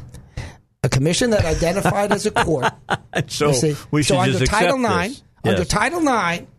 Anyway. Ross, are you paying attention? No, he's asleep. Are you paying attention? Which train's the caboose, Ross? Yeah. So, okay. The key is this. Wait. Okay, go ahead. Finish up. But here's what's really interesting. I called the day before. I called this Little Rock City Attorney's office. Carpenter? I called his office. The secretary said, Carpenter's not around. We'll give the message to the deputy. By the way, who's the one that came out and made that statement? The deputy. Mm-hmm. Never called me back. Hey, I'm looking to give you some free education. Mm-hmm. Take it. That's my advice. Take it. Yeah. So they know everything already. So why would they talk to you? Oh, they know it, all right. Afternoon rolls around. The press is having a field day with this level of stupidity. I've done half dozen interviews already with them. I'm down at the hearing, by the way. Oh, yeah, I went down to the hearing. Yeah. And come the afternoon, Carpenter doesn't send his deputy in. He comes in. Can't do it. My deputy misspoke themselves, right? No, he didn't even blame. He didn't say anything. He gave no explanation. You know what the explanation is? Sunlight, Dave. That's the explanation. The explanation is that these corporate cronies in official governmental positions will take away your rights every time they can unless you stand up. And who's defending these people? The Municipal League. Remember that the next time the Municipal League shows up to the legislature asking for something. They have one job, that Municipal League. It's to interfere with the legitimate rights of Arkansas citizens. And they're getting your tax dollars. That's Why? right. Because the cities give them money. They collect money. They take it out of your pocket. And they turn it over to this private organization so that they can go down to the legislature and lobby so that these corporate-type cronies in governmental positions can do less and get paid more. So is this like a protection racket? That's what it is. It is, hey, that bottle of liquor just fell off the shelf over there. You're going to need someone to protect you. What? But to protect me from what? From us. That's from whom? From us. Because the people who give you stuff can take it away as exactly. well. Something to always remember. All right, quick break. We'll be back with more. It's the Dave Elswick Show. Robert Steinbach is here. Remember, his opinions are his and his alone, not necessarily those of UALR or the Bowen School of Law. All right, so, hey, Russ, is Zach still around? Or did he take off? Studio over here is dark, so I don't know if he's still around. If he's around, yell at him to just come in here for a second. This kid, I don't know how old he is or whatever, won $3 million for being the world champion Fortnite player. I don't know what that is. It's a video game. Okay. It's a video game. They're saying that... I'm over 30, Dave. Yeah, I know. This is the future of, they're saying, sports. It's going to be video game sports. I'm wondering no actual exercise. Yeah, I'm wondering if they're going to get away from playing real baseball, and it's going to be who can play it best. Then there won't be any on, issue with men or women because everybody can compete in that. That's right. You can make yourself look like an alien and be a starting pitcher. Exactly. For that. All right, Zach. What's up? All right, I try to keep up with everything. What in the crap is the game Fortnite? Fortnite, gosh, how can I describe the game? I've watched it before, but I really can't describe it off the top of my head. I mean, what's the object? Is it a shooter game? I think you have to. Don't you have to like build a society? Yeah, or something like I think it's something like that. Okay. I think it's more like that than more so a shooter game. Dude, you need. See, you're sitting here trying to be in broadcasting. No. You need to be good at video games. The kid, a teenager, won the world championship Fortnite. Okay. $3 million. Mm-hmm. He won $3 million. So how long before we don't play baseball on diamonds and we only play it on big screen TVs? Probably not far, because you know what? I've followed Call of Duty for years. And, you know, you're talking about you bring up $3 million where, you know, this is a team sport in Call of Duty. It's basically called esports. Esports, exactly. And so, you know, you have these groups, these teams of like 4 players. They get together, they play for a full year basically, and they go out and play at these 4 major tournaments. Well, I know that they're giving out college scholarships now for video game players. Really? Yeah, they got teams at colleges now. I had no idea about that. I just know about the major tournaments and events. They get paid big bucks of money for those things. Wow. They do. I'm just saying. Yeah, they do. Dude, you missed your calling thus far. You need to get back into your video game playing. You used to play video games heavy, you told me. Yeah, you know, 6 years ago. Well, you've already left your prime go past you then, is what you're telling me. I'd say, you know, I had an interest in it, but I was more interested in sports and other stuff. Okay. Mm-hmm. Well, see, you could have done it, was it MLB 2019 or whatever? I'm just saying. I'm telling you, they're bringing robots in to call balls and strikes now. It's going to become like a video game. I really don't want that. I really do not want that. I mean, I understand that, you know, you try to get rid of the human error, but to me, there's just something that comes along with the human element. I don't want to see robots in baseball, and I just. So how would you know that it's a computer calling? Because the umpire is still going to stand back there. They are? Yes. Okay. You know, the Atlantic League where they're testing it right now? Yeah. The umpire is there just like he would be in the game, and he's got a phone that tells him whether it's a ball or strike. He's the one who calls it. So you're telling me he's standing behind the catcher and the hitter, and he's got a phone in his hand, and he's looking at it after every pitch. He's looking right over the catcher's shoulder like he always does. And the ball comes over, and he's looking down, and he goes, strike! Because on the phone it says it's a strike. Wow. You know what would be cool, though? You create some glasses where the umpire put on some glasses, and he can see that technology, and he can see if it's a ball or strike. They got that all right. I mean, you would think they would already have that. That would be better than having a phone in your hand. Well, yeah, I think they're going to get it better, but they said that in the Atlantic League, they're already now in AA and single A. Yeah.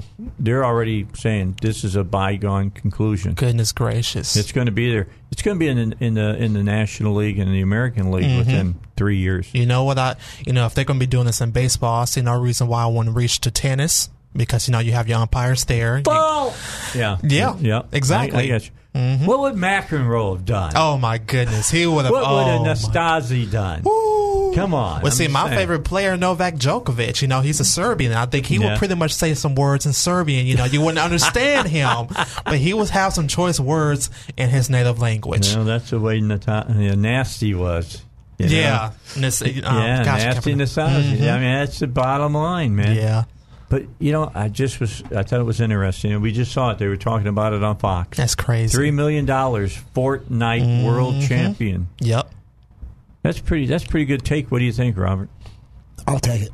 Okay. You going to start playing? No. Russ, you going to start playing? My reflexes are probably too slow by now. Oh, see, like I say, esports, you know, that blew up around like 2010 or 2011. And I mean, with Call of Duty, especially at the time, Black Ops 2 was the video game in 2012. Team sports and esports, it just blew up. And I mean, like I say, you have all these major tournaments that you go to, and even some of the smaller ones, you're still getting paid like $100,000. You can make some money at this. You can make some money, exactly. Or you can go out and race drones. You watch those guys? I do not. Drones? You ever seen it? No. It's amazing. They race drones. It's crazy. You get big audiences watching people racing drones. You know what? I believe you too, because I mean, it's just technology has just gotten so much. It just gotten so big, And I mean, video game, that industry has had blown up. I just wonder if video games will ever replace real game. I don't want I'm just that. saying. I'm just thinking. I don't want that. You think about how much money you could save. I mean, seriously, think how much money. Don't have to build a ball field. Mm-hmm. Don't have to pay, players that supposedly are really good, and they come in and they give up a gopher ball in the bottom of the ninth inning. I lived through that just a couple of days ago. Gosh. Just saying. I do not want that. No. I'm the one who's always out the rain on everybody's parade. What can I tell you? So anyway, enough on that. Yeah. That's what makes this show unique. I'll talk about this stuff. Mm-hmm. It says something about us as a society and a culture. I'm just saying. It does. It says something about us. When there's that much money in a video game. Yep. My wife was talking to me the other night. Have you seen they got, what is it, the one, Grand Theft Auto online now? Okay. Oh, yeah. Have you seen that? Oh, yeah. Okay. And watched doing for that. years. And she said, I can't believe that. And I said, sweetheart, that game makes billions of dollars. People play Grand Theft Auto San Andreas. This was the game before GTA 5 which came out about 4 or 5 years ago. GTA, Grand Theft Auto. Grand Theft Auto. We're talking in non-adult terms, just so you know. Go ahead. But before 5 came out, 5 years ago, it was basically Grand Theft Auto San Andreas, and people played that for 10 years plus. Yeah. Because that was the only game out at the time, for the series, and people just loved it. People would not put it down. They would keep their old PlayStations just to play that game. Boy, part of the culture. It's a terrible game. Look at what it says about police. Listen to all of the language. Look at what they talk about women. You know what I'm talking about. I know what you're talking about. When it was. So let me. This online game, is this one that you got it's like that gaming line that you can pay $15 a month and play games that you want to play or whatever? Is that the way? Steam? Yeah, is that the way this Steam. is? It probably is because it is a PC game. Yeah, I think so. Okay, so you have to buy the game to play it, or it's just like any other game. You just buy it online. It's just called online? Exactly. Oh, okay. Yeah. Mm-hmm. Every game basically these days, if not, pretty much 95% of the games. You mean I don't have to go down to Best Buy and buy it? Yes, you don't have to. No, I don't have to do that? You can stay at home, turn on your PlayStation 4. So what's going to keep Best Buy in business?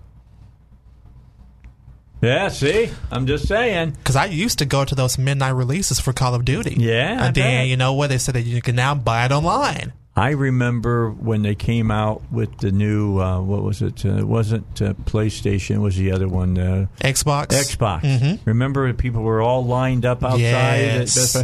I sent 2 people over there to get in line so that the radio station would get 2 Xboxes, and we gave them away at Christmas time. Really? Yeah. Yeah, you knew Lance Larkin, right? Do you know Lance? I've heard of him. Yeah, he's a buddy of ours. Lance. Yeah, he's a buddy of ours. He went out and stood all night for me. That's right. And they got the copy. You get it, and then we gave them away. Kind of raffled them off. I remember those nights. I used to do the exact same thing. Listen to this. Robert, did you ever stand in line ever for anything? Did you ever stand in line a long time to get a ticket to go to a rock and roll concert or anything? Last week I tried to buy some ice cream at Kroger at 5 o'clock on Cantrell. I walked in, I walked out. It was a nightmare. It was a nightmare. All right. We got to get a break in. Yep. We come back. All right, Talib. This is going to tick off. He has already heard it, which kind of bums me out because if he hadn't heard it, he'd really go off. But he'll still go off when we come back here on the Dave Elswick Show. All right. This is stuff that drives me crazy. NFL Commissioner Roger Goodell hasn't said much about the highly controversial non-call from the NFC Championship game between the New Orleans Saints and the Los Angeles Rams. You familiar about this non-call? Not at all. Okay.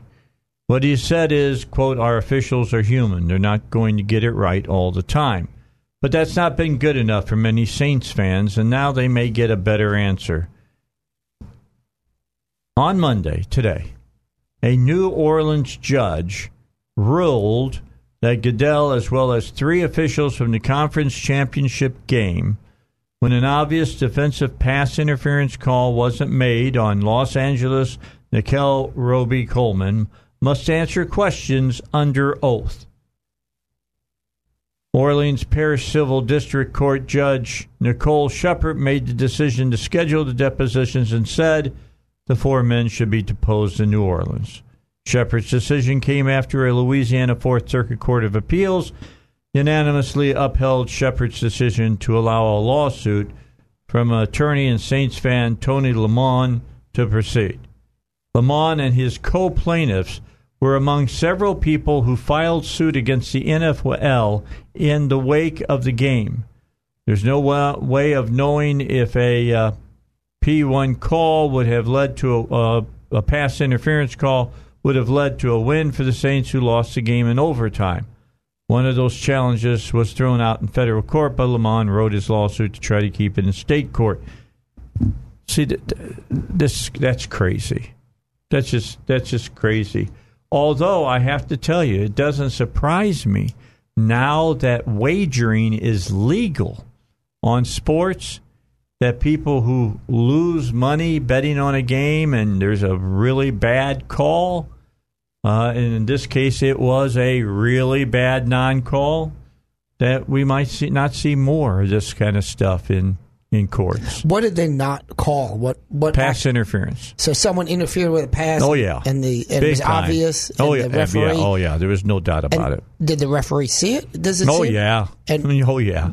He just made a bad call. He made a terrible call. But he made no call. In fact, he just looked at it, and which is a really terrible call. Indeed. But do we have any understanding why he didn't make the call? No. I see. I don't think they came forward and said anything. Now they want to depose him. See, I think they want to ask him why he made the bad call. I think that's a misuse of the judicial system. Yeah. I think look, the courts are full as it is. Do we need to put even more ridiculous stuff in too? Right. It's crazy. Mm-hmm. It's crazy. One of those challenges thrown out in federal law depositions would mean Lamont would keep them moving their case forward towards a trial. The NFL can appeal to the Louisiana Supreme Court, have the lawsuit dismissed, meaning Goodell would not be deposed. I wonder what the cause of action is. Remember, if you have a lawsuit, you have to state that some law is broken. Here it is. Let me give it to you. Lamont is seeking $75,000 in damages for emotional distress, which will be donated to charity. Yeah, that doesn't strike me as satisfying the elements of an emotional distress claim. Yeah, that's. I'll tell you this, though, Dave. Talking about law, if you might recall, Kim Hammer and Bob Ballinger supported a modification in the liability of anybody who essentially defames. There's another term that essentially means the same thing. That's called false light. That's a type of defamation in reality. And Kim Hammer had drafted a bill that Bob Ballinger I think he signed on to, or was going to sign. I think he signed on to it. And it would have made it somewhat easier to sue someone who defamed you. Now, Senator Hammer made clear that what motivated him was that story with the Catholic boys in D.C. Yes. And as you recall, we got screwed. Yeah, all these news stations came out. Oh, no, it's evil white boys. They went after the Washington Post, didn't they? Yeah, they went after Washington Post and various other sources. And so when that bill was introduced here by Senator Hammer, the Demgas, which, as you know, I greatly respect, and I mean that I respect individuals, I respect the work they do. I think they are an outstanding regional paper. And while I still read the New York Times for national and international news, I, without a doubt, can feel a palpable bias in the New York Times that I don't see in the Demgas. But in any event, the Demgas were the folks that actually showed up to oppose the bill. And even as we discussed and the chairman, Senator Clark, highlighted, they're the ones that came to the table to oppose the bill, and that's fine. I work with them all the time. I think they're great. Doesn't mean we don't disagree. We disagreed on this bill, for example. And they came in, and one of their arguments was that don't worry about the Catholic boys situation, because under existing law, they should have no problem recovering. Well, as of yesterday, 3 days ago, the court in which the Catholic boys sued, I think it was the Washington Post, the court dismissed the case. Yeah. Dismissed the case. Now, maybe on appeal, it gets reinstated. It's possible. But as of today, that claim that we don't need a change in the law because the Catholic boys have an ample method for recovery under existing law, untrue. Untrue. The court dismissed the claim, saying there's no way you can sue. That's interesting, isn't it? And so, interesting. But this is the point that I've made before to you, Dave, and your audience. This is not a sprint, it's a marathon, meaning we are going to reform the law in Arkansas step by step and move it in a conservative direction over time in an orderly fashion. We passed the Dave Elswick Free Speech on Campus bill. We will pass the Freedom of Speech for Government Employees bill. I call that Dave Elswick 2. I would agree. Yeah, I mean that. It's a direct analog to the original. We will pass Stand Your Ground. Conservative Southern state, 75% Republican legislature. We can't pass Stand Your Ground. Why, Dave? Why? Because John Cooper voted no. So if you're up in Craighead County, know this. Your elected senator was the one person who held up Stand Your Ground. Let's remember what Stand Your Ground is, Dave. Stand Your Ground says you're where you're allowed to be. You're in a store. You're on the street. You're in front of your house. And somebody else comes up to you and threatens your life. And you don't have to go anywhere. Because without that, can you believe it? The law, without that, the law as it is today, says if a bad guy comes up to you, threatens your life, your first obligation is to run and hide. If you can. Of course. That's why it's your first obligation. Yeah. If you're unable to, then you can defend yourself. And here's the key. Yeah. All right. The only way they determine that is about the police chief, or whoever it is. They make the call, not you. The same one, by the way, who just fired the guy for saving his life and potentially the lives of other people. Yeah. Right. I mean, it's going to be somebody who wasn't even there. Of course. Some bureau hack is going to decide whether or not you had the opportunity to flee. Opportunity? Why do I have to flee from the place that I'm allowed to be because some hoodlum is threatening my life? Can you answer that question? No. And you don't want to because you want to stand your ground. Yeah. But John Cooper doesn't want you to stand your ground. Yep. He voted against that, and he's also the Republican after he ran when he first got elected on not being for Medicaid expansion was the deciding vote for Medicaid Let's expansion. Be clear what that means. John Cooper supports Obamacare. Yes. That's what it means. Yeah. He said he was against it before he was for it. What's that, John Kerry? John Cooper? John Kerry? Yeah. I mix them up sometimes. They got the same first name. All right. With that in mind, since it's 17 after, I got to get a break here in a moment. But before I do that, Democrat Congresswoman Rashida Tlaib from Michigan made this statement. We're going to play this and just go right into the break. Then when we come back, we're going to talk about it here on the Dave Elswick Show. This is cut number 2. So you talk about the hate agenda, and you have heard there have been criticisms of you from even your fellow Democrats, especially for your support for the BDS movement, which stands for Boycott, Divest, Sanction. It's an anti-Israel movement. It's criticizing the racist policies of Israel, and it's a boycott, right? I mean, I think folks don't know when you say BDS, especially in. country, when you say BDS, they're not sure what it means. Boycott, divest, sanction. I want to get your reaction to something that Senator Schumer said about BDS, which is a movement you support. Yes. He said, quote, when there is such a double standard, when the world treats everybody one way and the Jew or the Jewish state another way, there's only one word for it, anti-Semitism.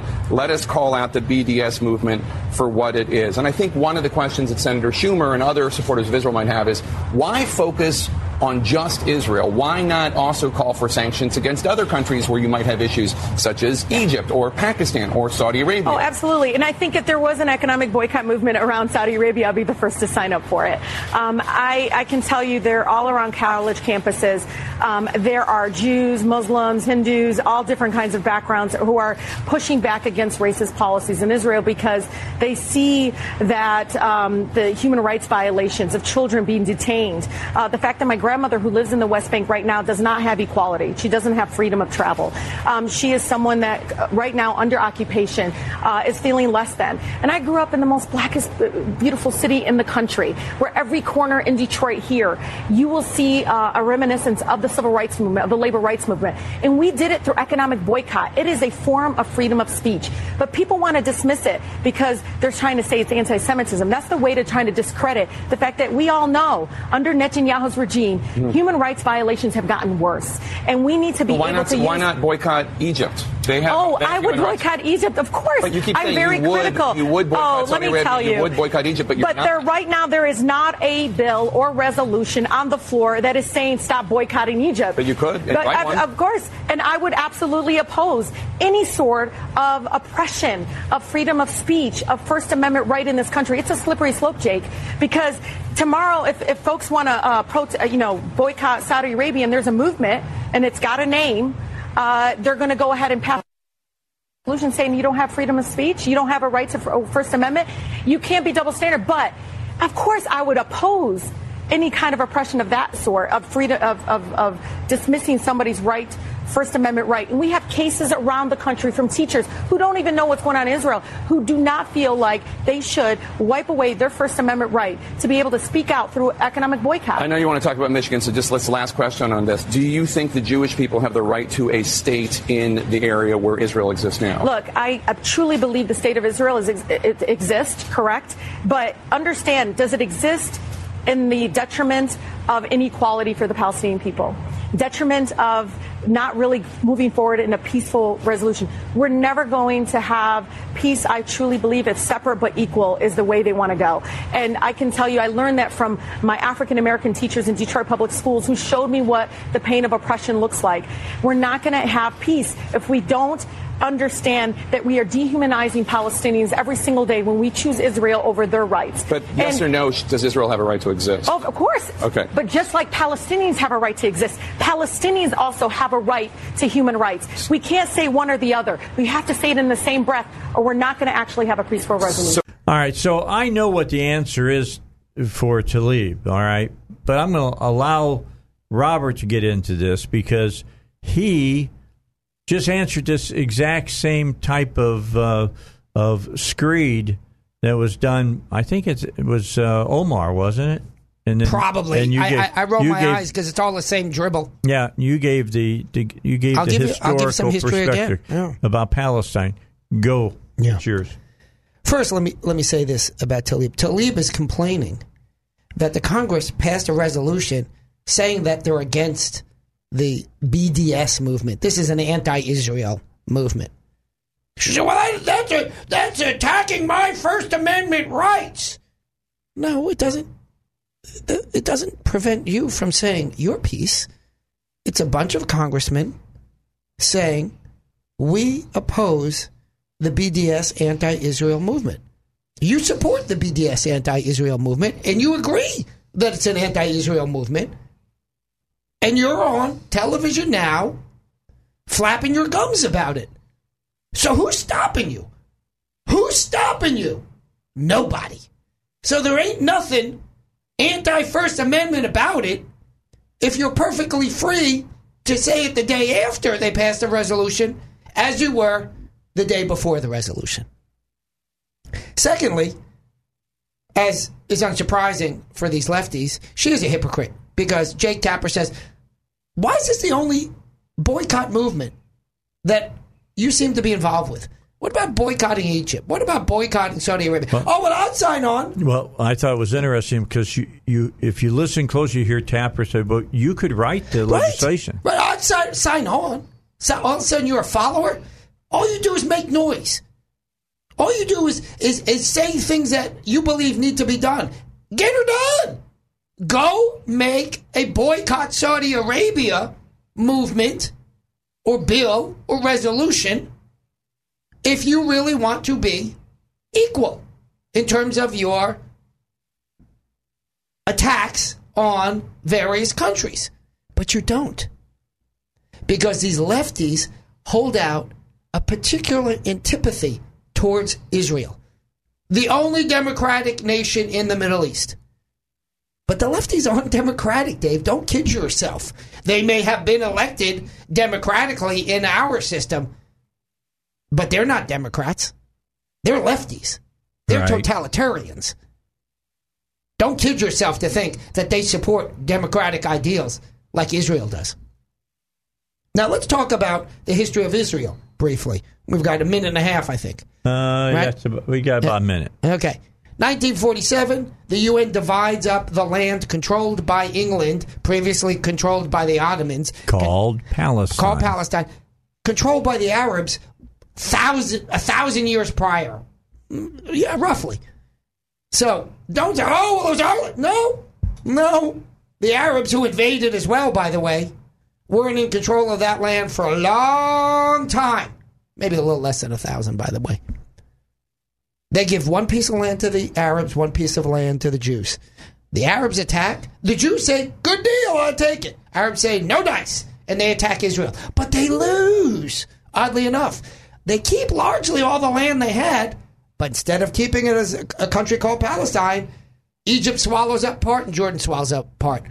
Friends like that. You know what they say, Dave? Friends like that. Let's continue after the break. Yeah, let's take a break. Yeah. We got news coming, a little bit more of history for you. See, facts are a terrible thing. They just get in the way. They get in the way of letting people just spurt. Blather. All right, news. Time for news. Back with you. You may continue, Mr. Professor. So, the pro-Palestinian, anti-Israel BDS movement is complaining that there's no state of Palestine. But there's no state of Palestine because they didn't want to. Because they turned it down. Yeah. They turned it down. That's what happened. Israel didn't take it. They turned it down. After the War of Independence for Israel, the Arabs had roughly the same land that they had given to them by the UN. But of course, Egypt didn't let the Palestinians control that land, nor did Jordan. And then in 1967, in another defensive war, Israel took most of that land. Maybe all of it. Most or all, doesn't really matter. Meaning it's substantial. That's what we now call the West Bank. That's on one side of Israel, which is next to Jordan. So Israel took it from Jordan. And on the other side, one's on the east side, one's on the west side. And on the other side, a small strip of land Israel took from Egypt called Gaza. That's it. By the way, Israel has moved out of Gaza. The Palestinians are entirely in control. Now, Israel controls... With Hezbollah. Oh, yeah. With terrorist organization. Yes. Oh, yeah. And they have tunnels coming into Israel. Yeah. And they shoot rockets over to Israel. Yeah, we hear which about highlights it all the time. problem, by the way. Talib said, we should have two states. Sure. All you have to do is stop being terroristic. Because in the one area in which Israel turned over control entirely to the Palestinians, there's terrorist behavior happening all the time. Yeah, I would suggest that she travel to Gaza and talk to Hezbollah and tell Hezbollah to say that Israel has the right to exist first. Oh, yeah. Well, they're never going to do that. Here are some of the things that Talib and they're a proxy for Iran, by the way. Oh, yeah. They're terrorists. There's one word for them. Terrorists. Here's something that Talib and her cronies won't tell you. Here are a few things. One is that they say, well, we should have two separate countries. But by the way, Israel shouldn't be a Jewish state. Wait. So you want your own country of Palestine, and then you want to tell Israel what it should be? You're going to take their statehood away from them. Yeah, you're going to... No. It can be a state, just not a Jewish state. Wait, what? So you're going to tell a foreign nation what they can be and what they can't be? So I guess... Shut up! So Palestine, or the Palestinians should have their own state, but they just can't be Palestinians. Well, exactly. By analogy, right. Yeah. Because Saudi Arabia is a Muslim state, meaning of its official declaration is that it's a Muslim state. There are many, by the way, official Muslim states. You know how many Jewish states there are? One. Yeah. One. They're Christian states. You know how many Jewish states? One. So, first of all, I'm sorry, Palestinians, you don't get to dictate to Israel that it should be a Jewish state or not. And here, by the way, is the controversial notion that it's a Jewish state. That means Jews from anywhere in the world are entitled to come to Israel.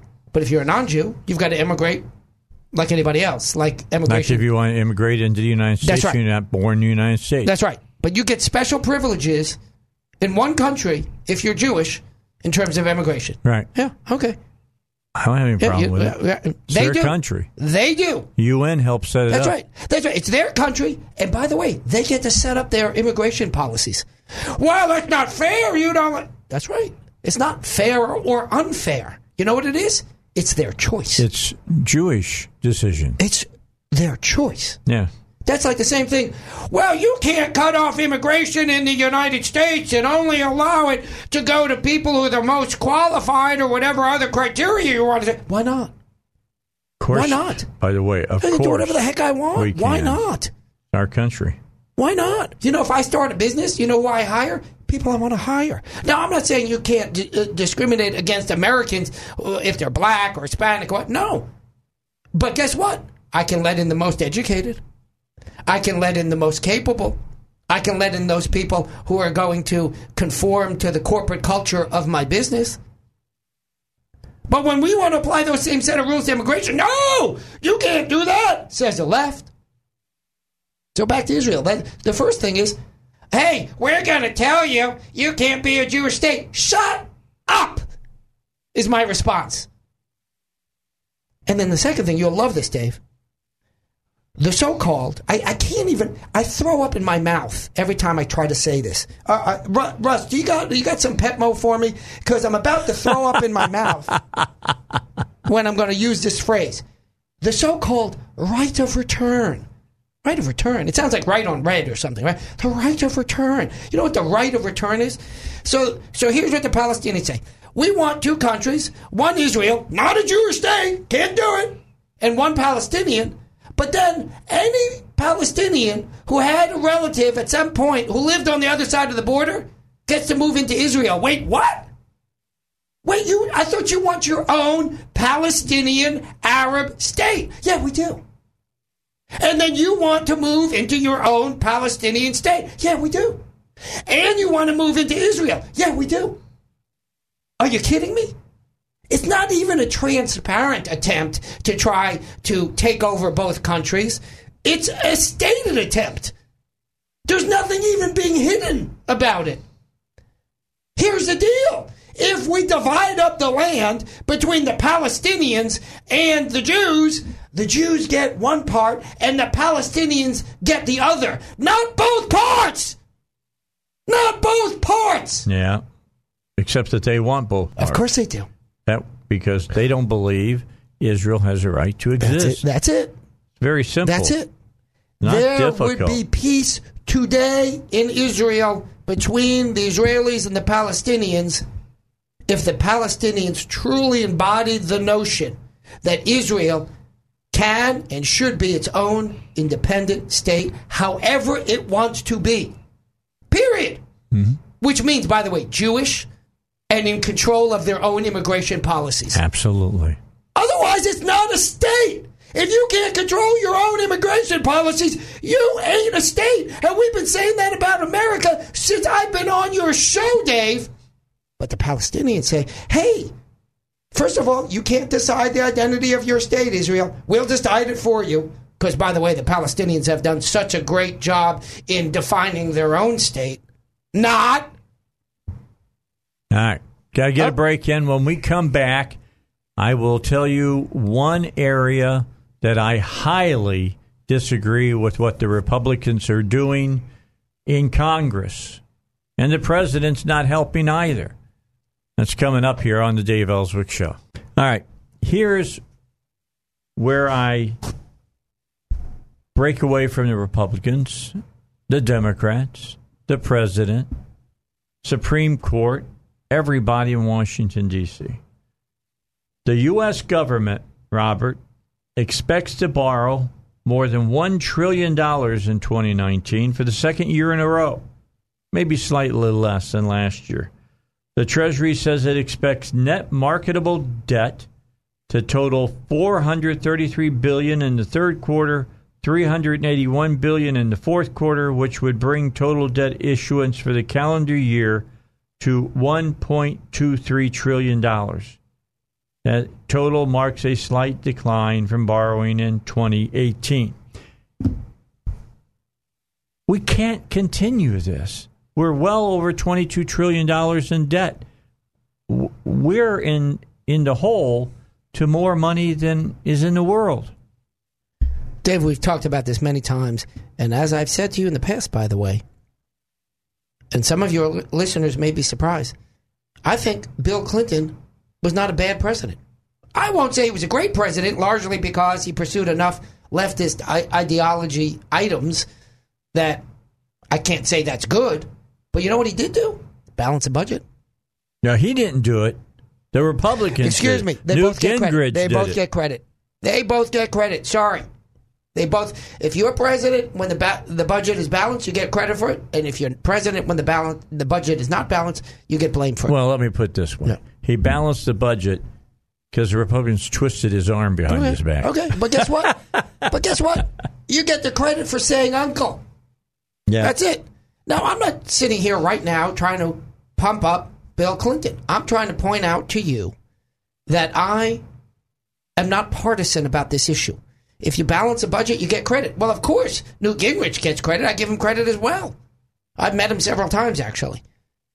That's not why he balanced the budget, by the way. But who doesn't get credit for balancing the budget? Obama certainly doesn't get credit for balancing the budget. Neither does George W. Bush, by the way. He kept that whole war off book. Well, we don't know how. You don't know. Nonsense. That was accountant trickery is what that was. And they keep two sets of books, so that's right. Always remember That's exactly that. right. They don't include a lot of the spending for social programs when they're talking about balancing the budget. So I think the Republicans and the Democrats have been guilty of... For years. Of not balancing the budget. And it's going to come back. Let me just say, when Reagan came in, we were about $2.5 trillion in debt. We're now over $22 trillion in debt. $22 trillion. And when Reagan was here and it was $2 trillion in debt, I can tell you this right now, China didn't own a whole lot of our debt. There's just a lot of stuff the American people don't want to hear. A lot of people are listening right now and might be changing their radio. They don't want to hear this discussion because we run and we walk a razor's edge big time. All you need to know, let's boil it down, Dave. It doesn't need to be a complicated conversation. All you need to know is we're spending too much money. Yes. That's it. We're taking in a huge amount of money. Well, you can take in more money. No, cut spending. Well, a biggest portion of that is entitlements. And by the way, they can't even be touched. Well, and they need reforming. But guess what? There's a lot of money that's not entitlement. But here's one thing that you can do with entitlement that would change that balance. That's not talked about. So some people say, well, you raise the age. Raise the age. It's already old. So I'm no fan of raising the age. Then they say, raise the amount of taxes, your percentage, right? Well, we want to give you a chance to catch up, Robert. Yeah, well, exactly. I'd like to actually get into the system before I drop dead. Yes. And being on Dave Elswick every week, I'm going to die an early death. There's no doubt about it. So that one's off the table as far as I'm concerned. Then the other one is, right now, FICA, which is Social Security and Medicare, you pay 6.2%, I think, and the employer pays 6.2%. Right. And so they say, well, you could charge them more. But it's only up to like $110,000 of your salary. Now, that's all my salary. But for those people that make more than $110,000, guess what? It goes from 6.2 to 0%. That's right. So you it's actually a regressive more. tax. Yeah. So they say, well, we can raise that 6.2 to 8. Now, how about this? How about raising the cap? The amount. Yeah. Don't stop taxing it. I'm not for increased taxing. No. I'm saying that there are ways to modify it. And the other thing that they talk about is if you make or you're worth so much money, you don't get any Social Security. Yeah, no, I don't. You paid in. Which I don't think is fair. No, it's not fair. You paid in. Yeah. So you could lower the tax rate from 6.2 to 5 to 4 to 3 if you raised the amount on the dollar amount that's being taxed. They can be taxed. Absolutely. You can do that. That's another way to deal with the issue. But we've got to stop our spending. It's that simple. Well, you want this and you want... No, I don't. I don't want more bureaucracy. I don't want more... Well, the money comes back to the state. You know what? It doesn't have to leave the state. Well, your state gets more money. I don't care. I don't care. There's too much tax. Now, I'm including all the taxes, right? We pay the highest sales tax in the area. It's ridiculous. In the country. It's ridiculous. It's really ridiculous. It's pretty bad. From border to border, we pay more sales tax than anybody. Because our great Little Rock leaders, don't you see it? We're walking on streets paved on gold. That's a ridiculous thing about here. So in any event, the bottom line is... And they always need more. They always need more. You think Mayor Scott's going to cut taxes? You think he's going to cut sales taxes? No, I think that he's going to say, because of the position they're in, they need a one-time sunset tax that they need to be able to apply to make that money up. Well, Mayor Scott's got to pay for his entourage of law enforcement that goes around with him that apparently didn't go around with any prior mayors. So we'll see how that works out. Across this country, government officials find it far easier to spend than they do to cut. No, but that's because spending more for your constituency gets you votes. Exactly. Cutting money to districts doesn't get you votes. That's right. I mean, that's pretty easy. I think everybody can see that. That's right. Now, I'm pleased with the tax cuts that we've seen at the state level. But more could have been done, by the way. Well, they cut some places, right? And then they raise it in other places. That's what's called revenue neutral. Yeah. Well, what I said was I was pleased with the cuts part. Let me be clear. I'm pleased with the cuts, not with the raises. And I wasn't pleased that you couldn't even cut taxes on the sale of used cars. What was it? Under $4,000 or some de minimis amount, because buying a car for less than $4,000 means you ain't loaded. Yeah, but we can't do that, Robert, because we take that money we get from the taxes and we use it on other programs that have nothing to do with cars. Exactly. And my response is, I don't care. You don't seem to understand. I don't care. Stop taking money out of the pockets of hardworking Arkansans. And if someone's buying a car for less than $4,000, he's a hardworking Arkansan. I don't know who said it, but they have said those who don't want to govern raise taxes. Yeah. And that's what happens.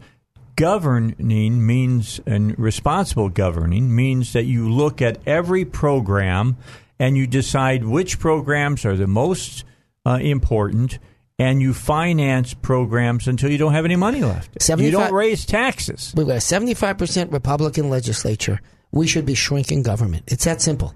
Now, of course, we know that the Lieutenant Governor, Tim Griffin, has made a real effort towards that end. And you've seen him even cutting his own staff to demonstrate that. But we have not seen that from the legislature, by and large. And that's a real problem.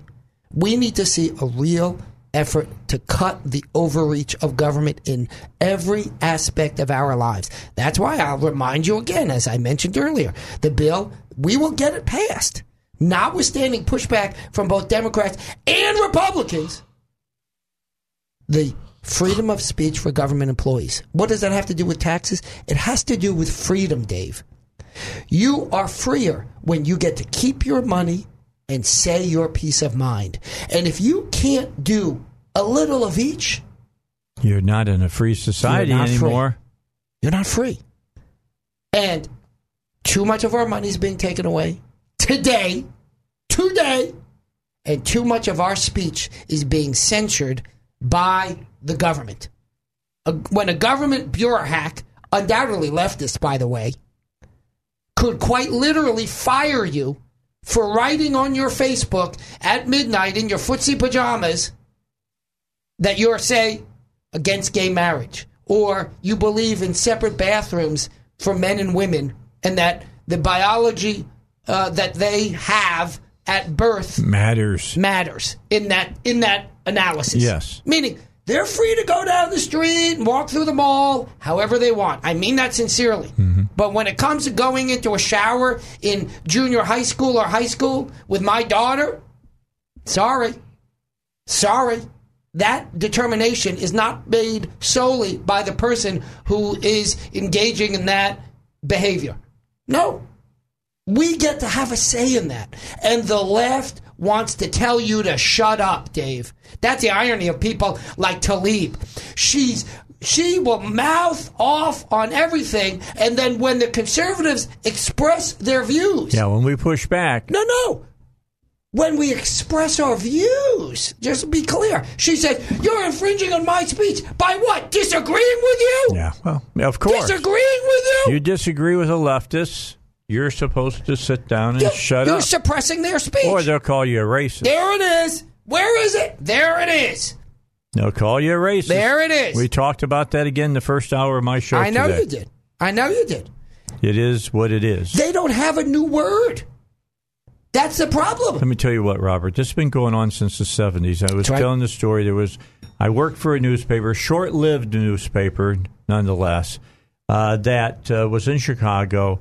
I was writing for them, and we were doing stories about Operation Breadbasket. Because if you do any study of that, you'll know that it was corrupt. Jesse Jackson was a corrupt person. And we were talking about it, and we were producing the facts. And it didn't matter that they were facts. If they were a fact and it was directed at the Reverend Jesse Jackson, you're a racist. And that's how they stopped it. They brought out the racist brush. It has not changed. It continues constantly. Racist. I'm surprised that word has not lost its power. People use it. I think in some respects it has. I think as we discussed last week on your show, it's become like the boy who cried wolf. And it becomes hard to see when there's real racism. And then when there is real racism, nobody's going to show up. That's right. That's what happened. Robert, we're out of time. Yep. Thanks for being here. God Tomorrow, bless. Power Panel's on. Bible guys, a lot of people getting their questions in already. Don't be the last to do it. Bible guys at SalemLR.com. I'm Dave Elswick. See you at 2 tomorrow. 3-star General Michael J. Flynn, head of the Pentagon Intelligence Agency, knew all the government's dirty secrets. He was one of the most respected generals in the military. Flynn knew what the intel world had been up to. He understood its funding. He ordered the first audit of the use of contractors. This set off alarm bells. The explosive new documentary, Flynn, Deliver the Truth, Whatever the Cost, uncovers the facts behind this scandal. Flynn told the truth. He was the most dangerous person for Donald Trump to hire. I find out the worst enemy that I'm going to face in my life is right here in America. They took my assessment and they wanted me to change it. And I was like, I'm not changing it. They had to get rid of Flynn. With in-depth interviews, archival footage, and never-before-seen personal records of the man behind the headlines. I just felt like I was drowning. Flynn, Deliver the Truth, Whatever the Cost. Available now. Watch it today. Go to salemnow.com. salemnow.com.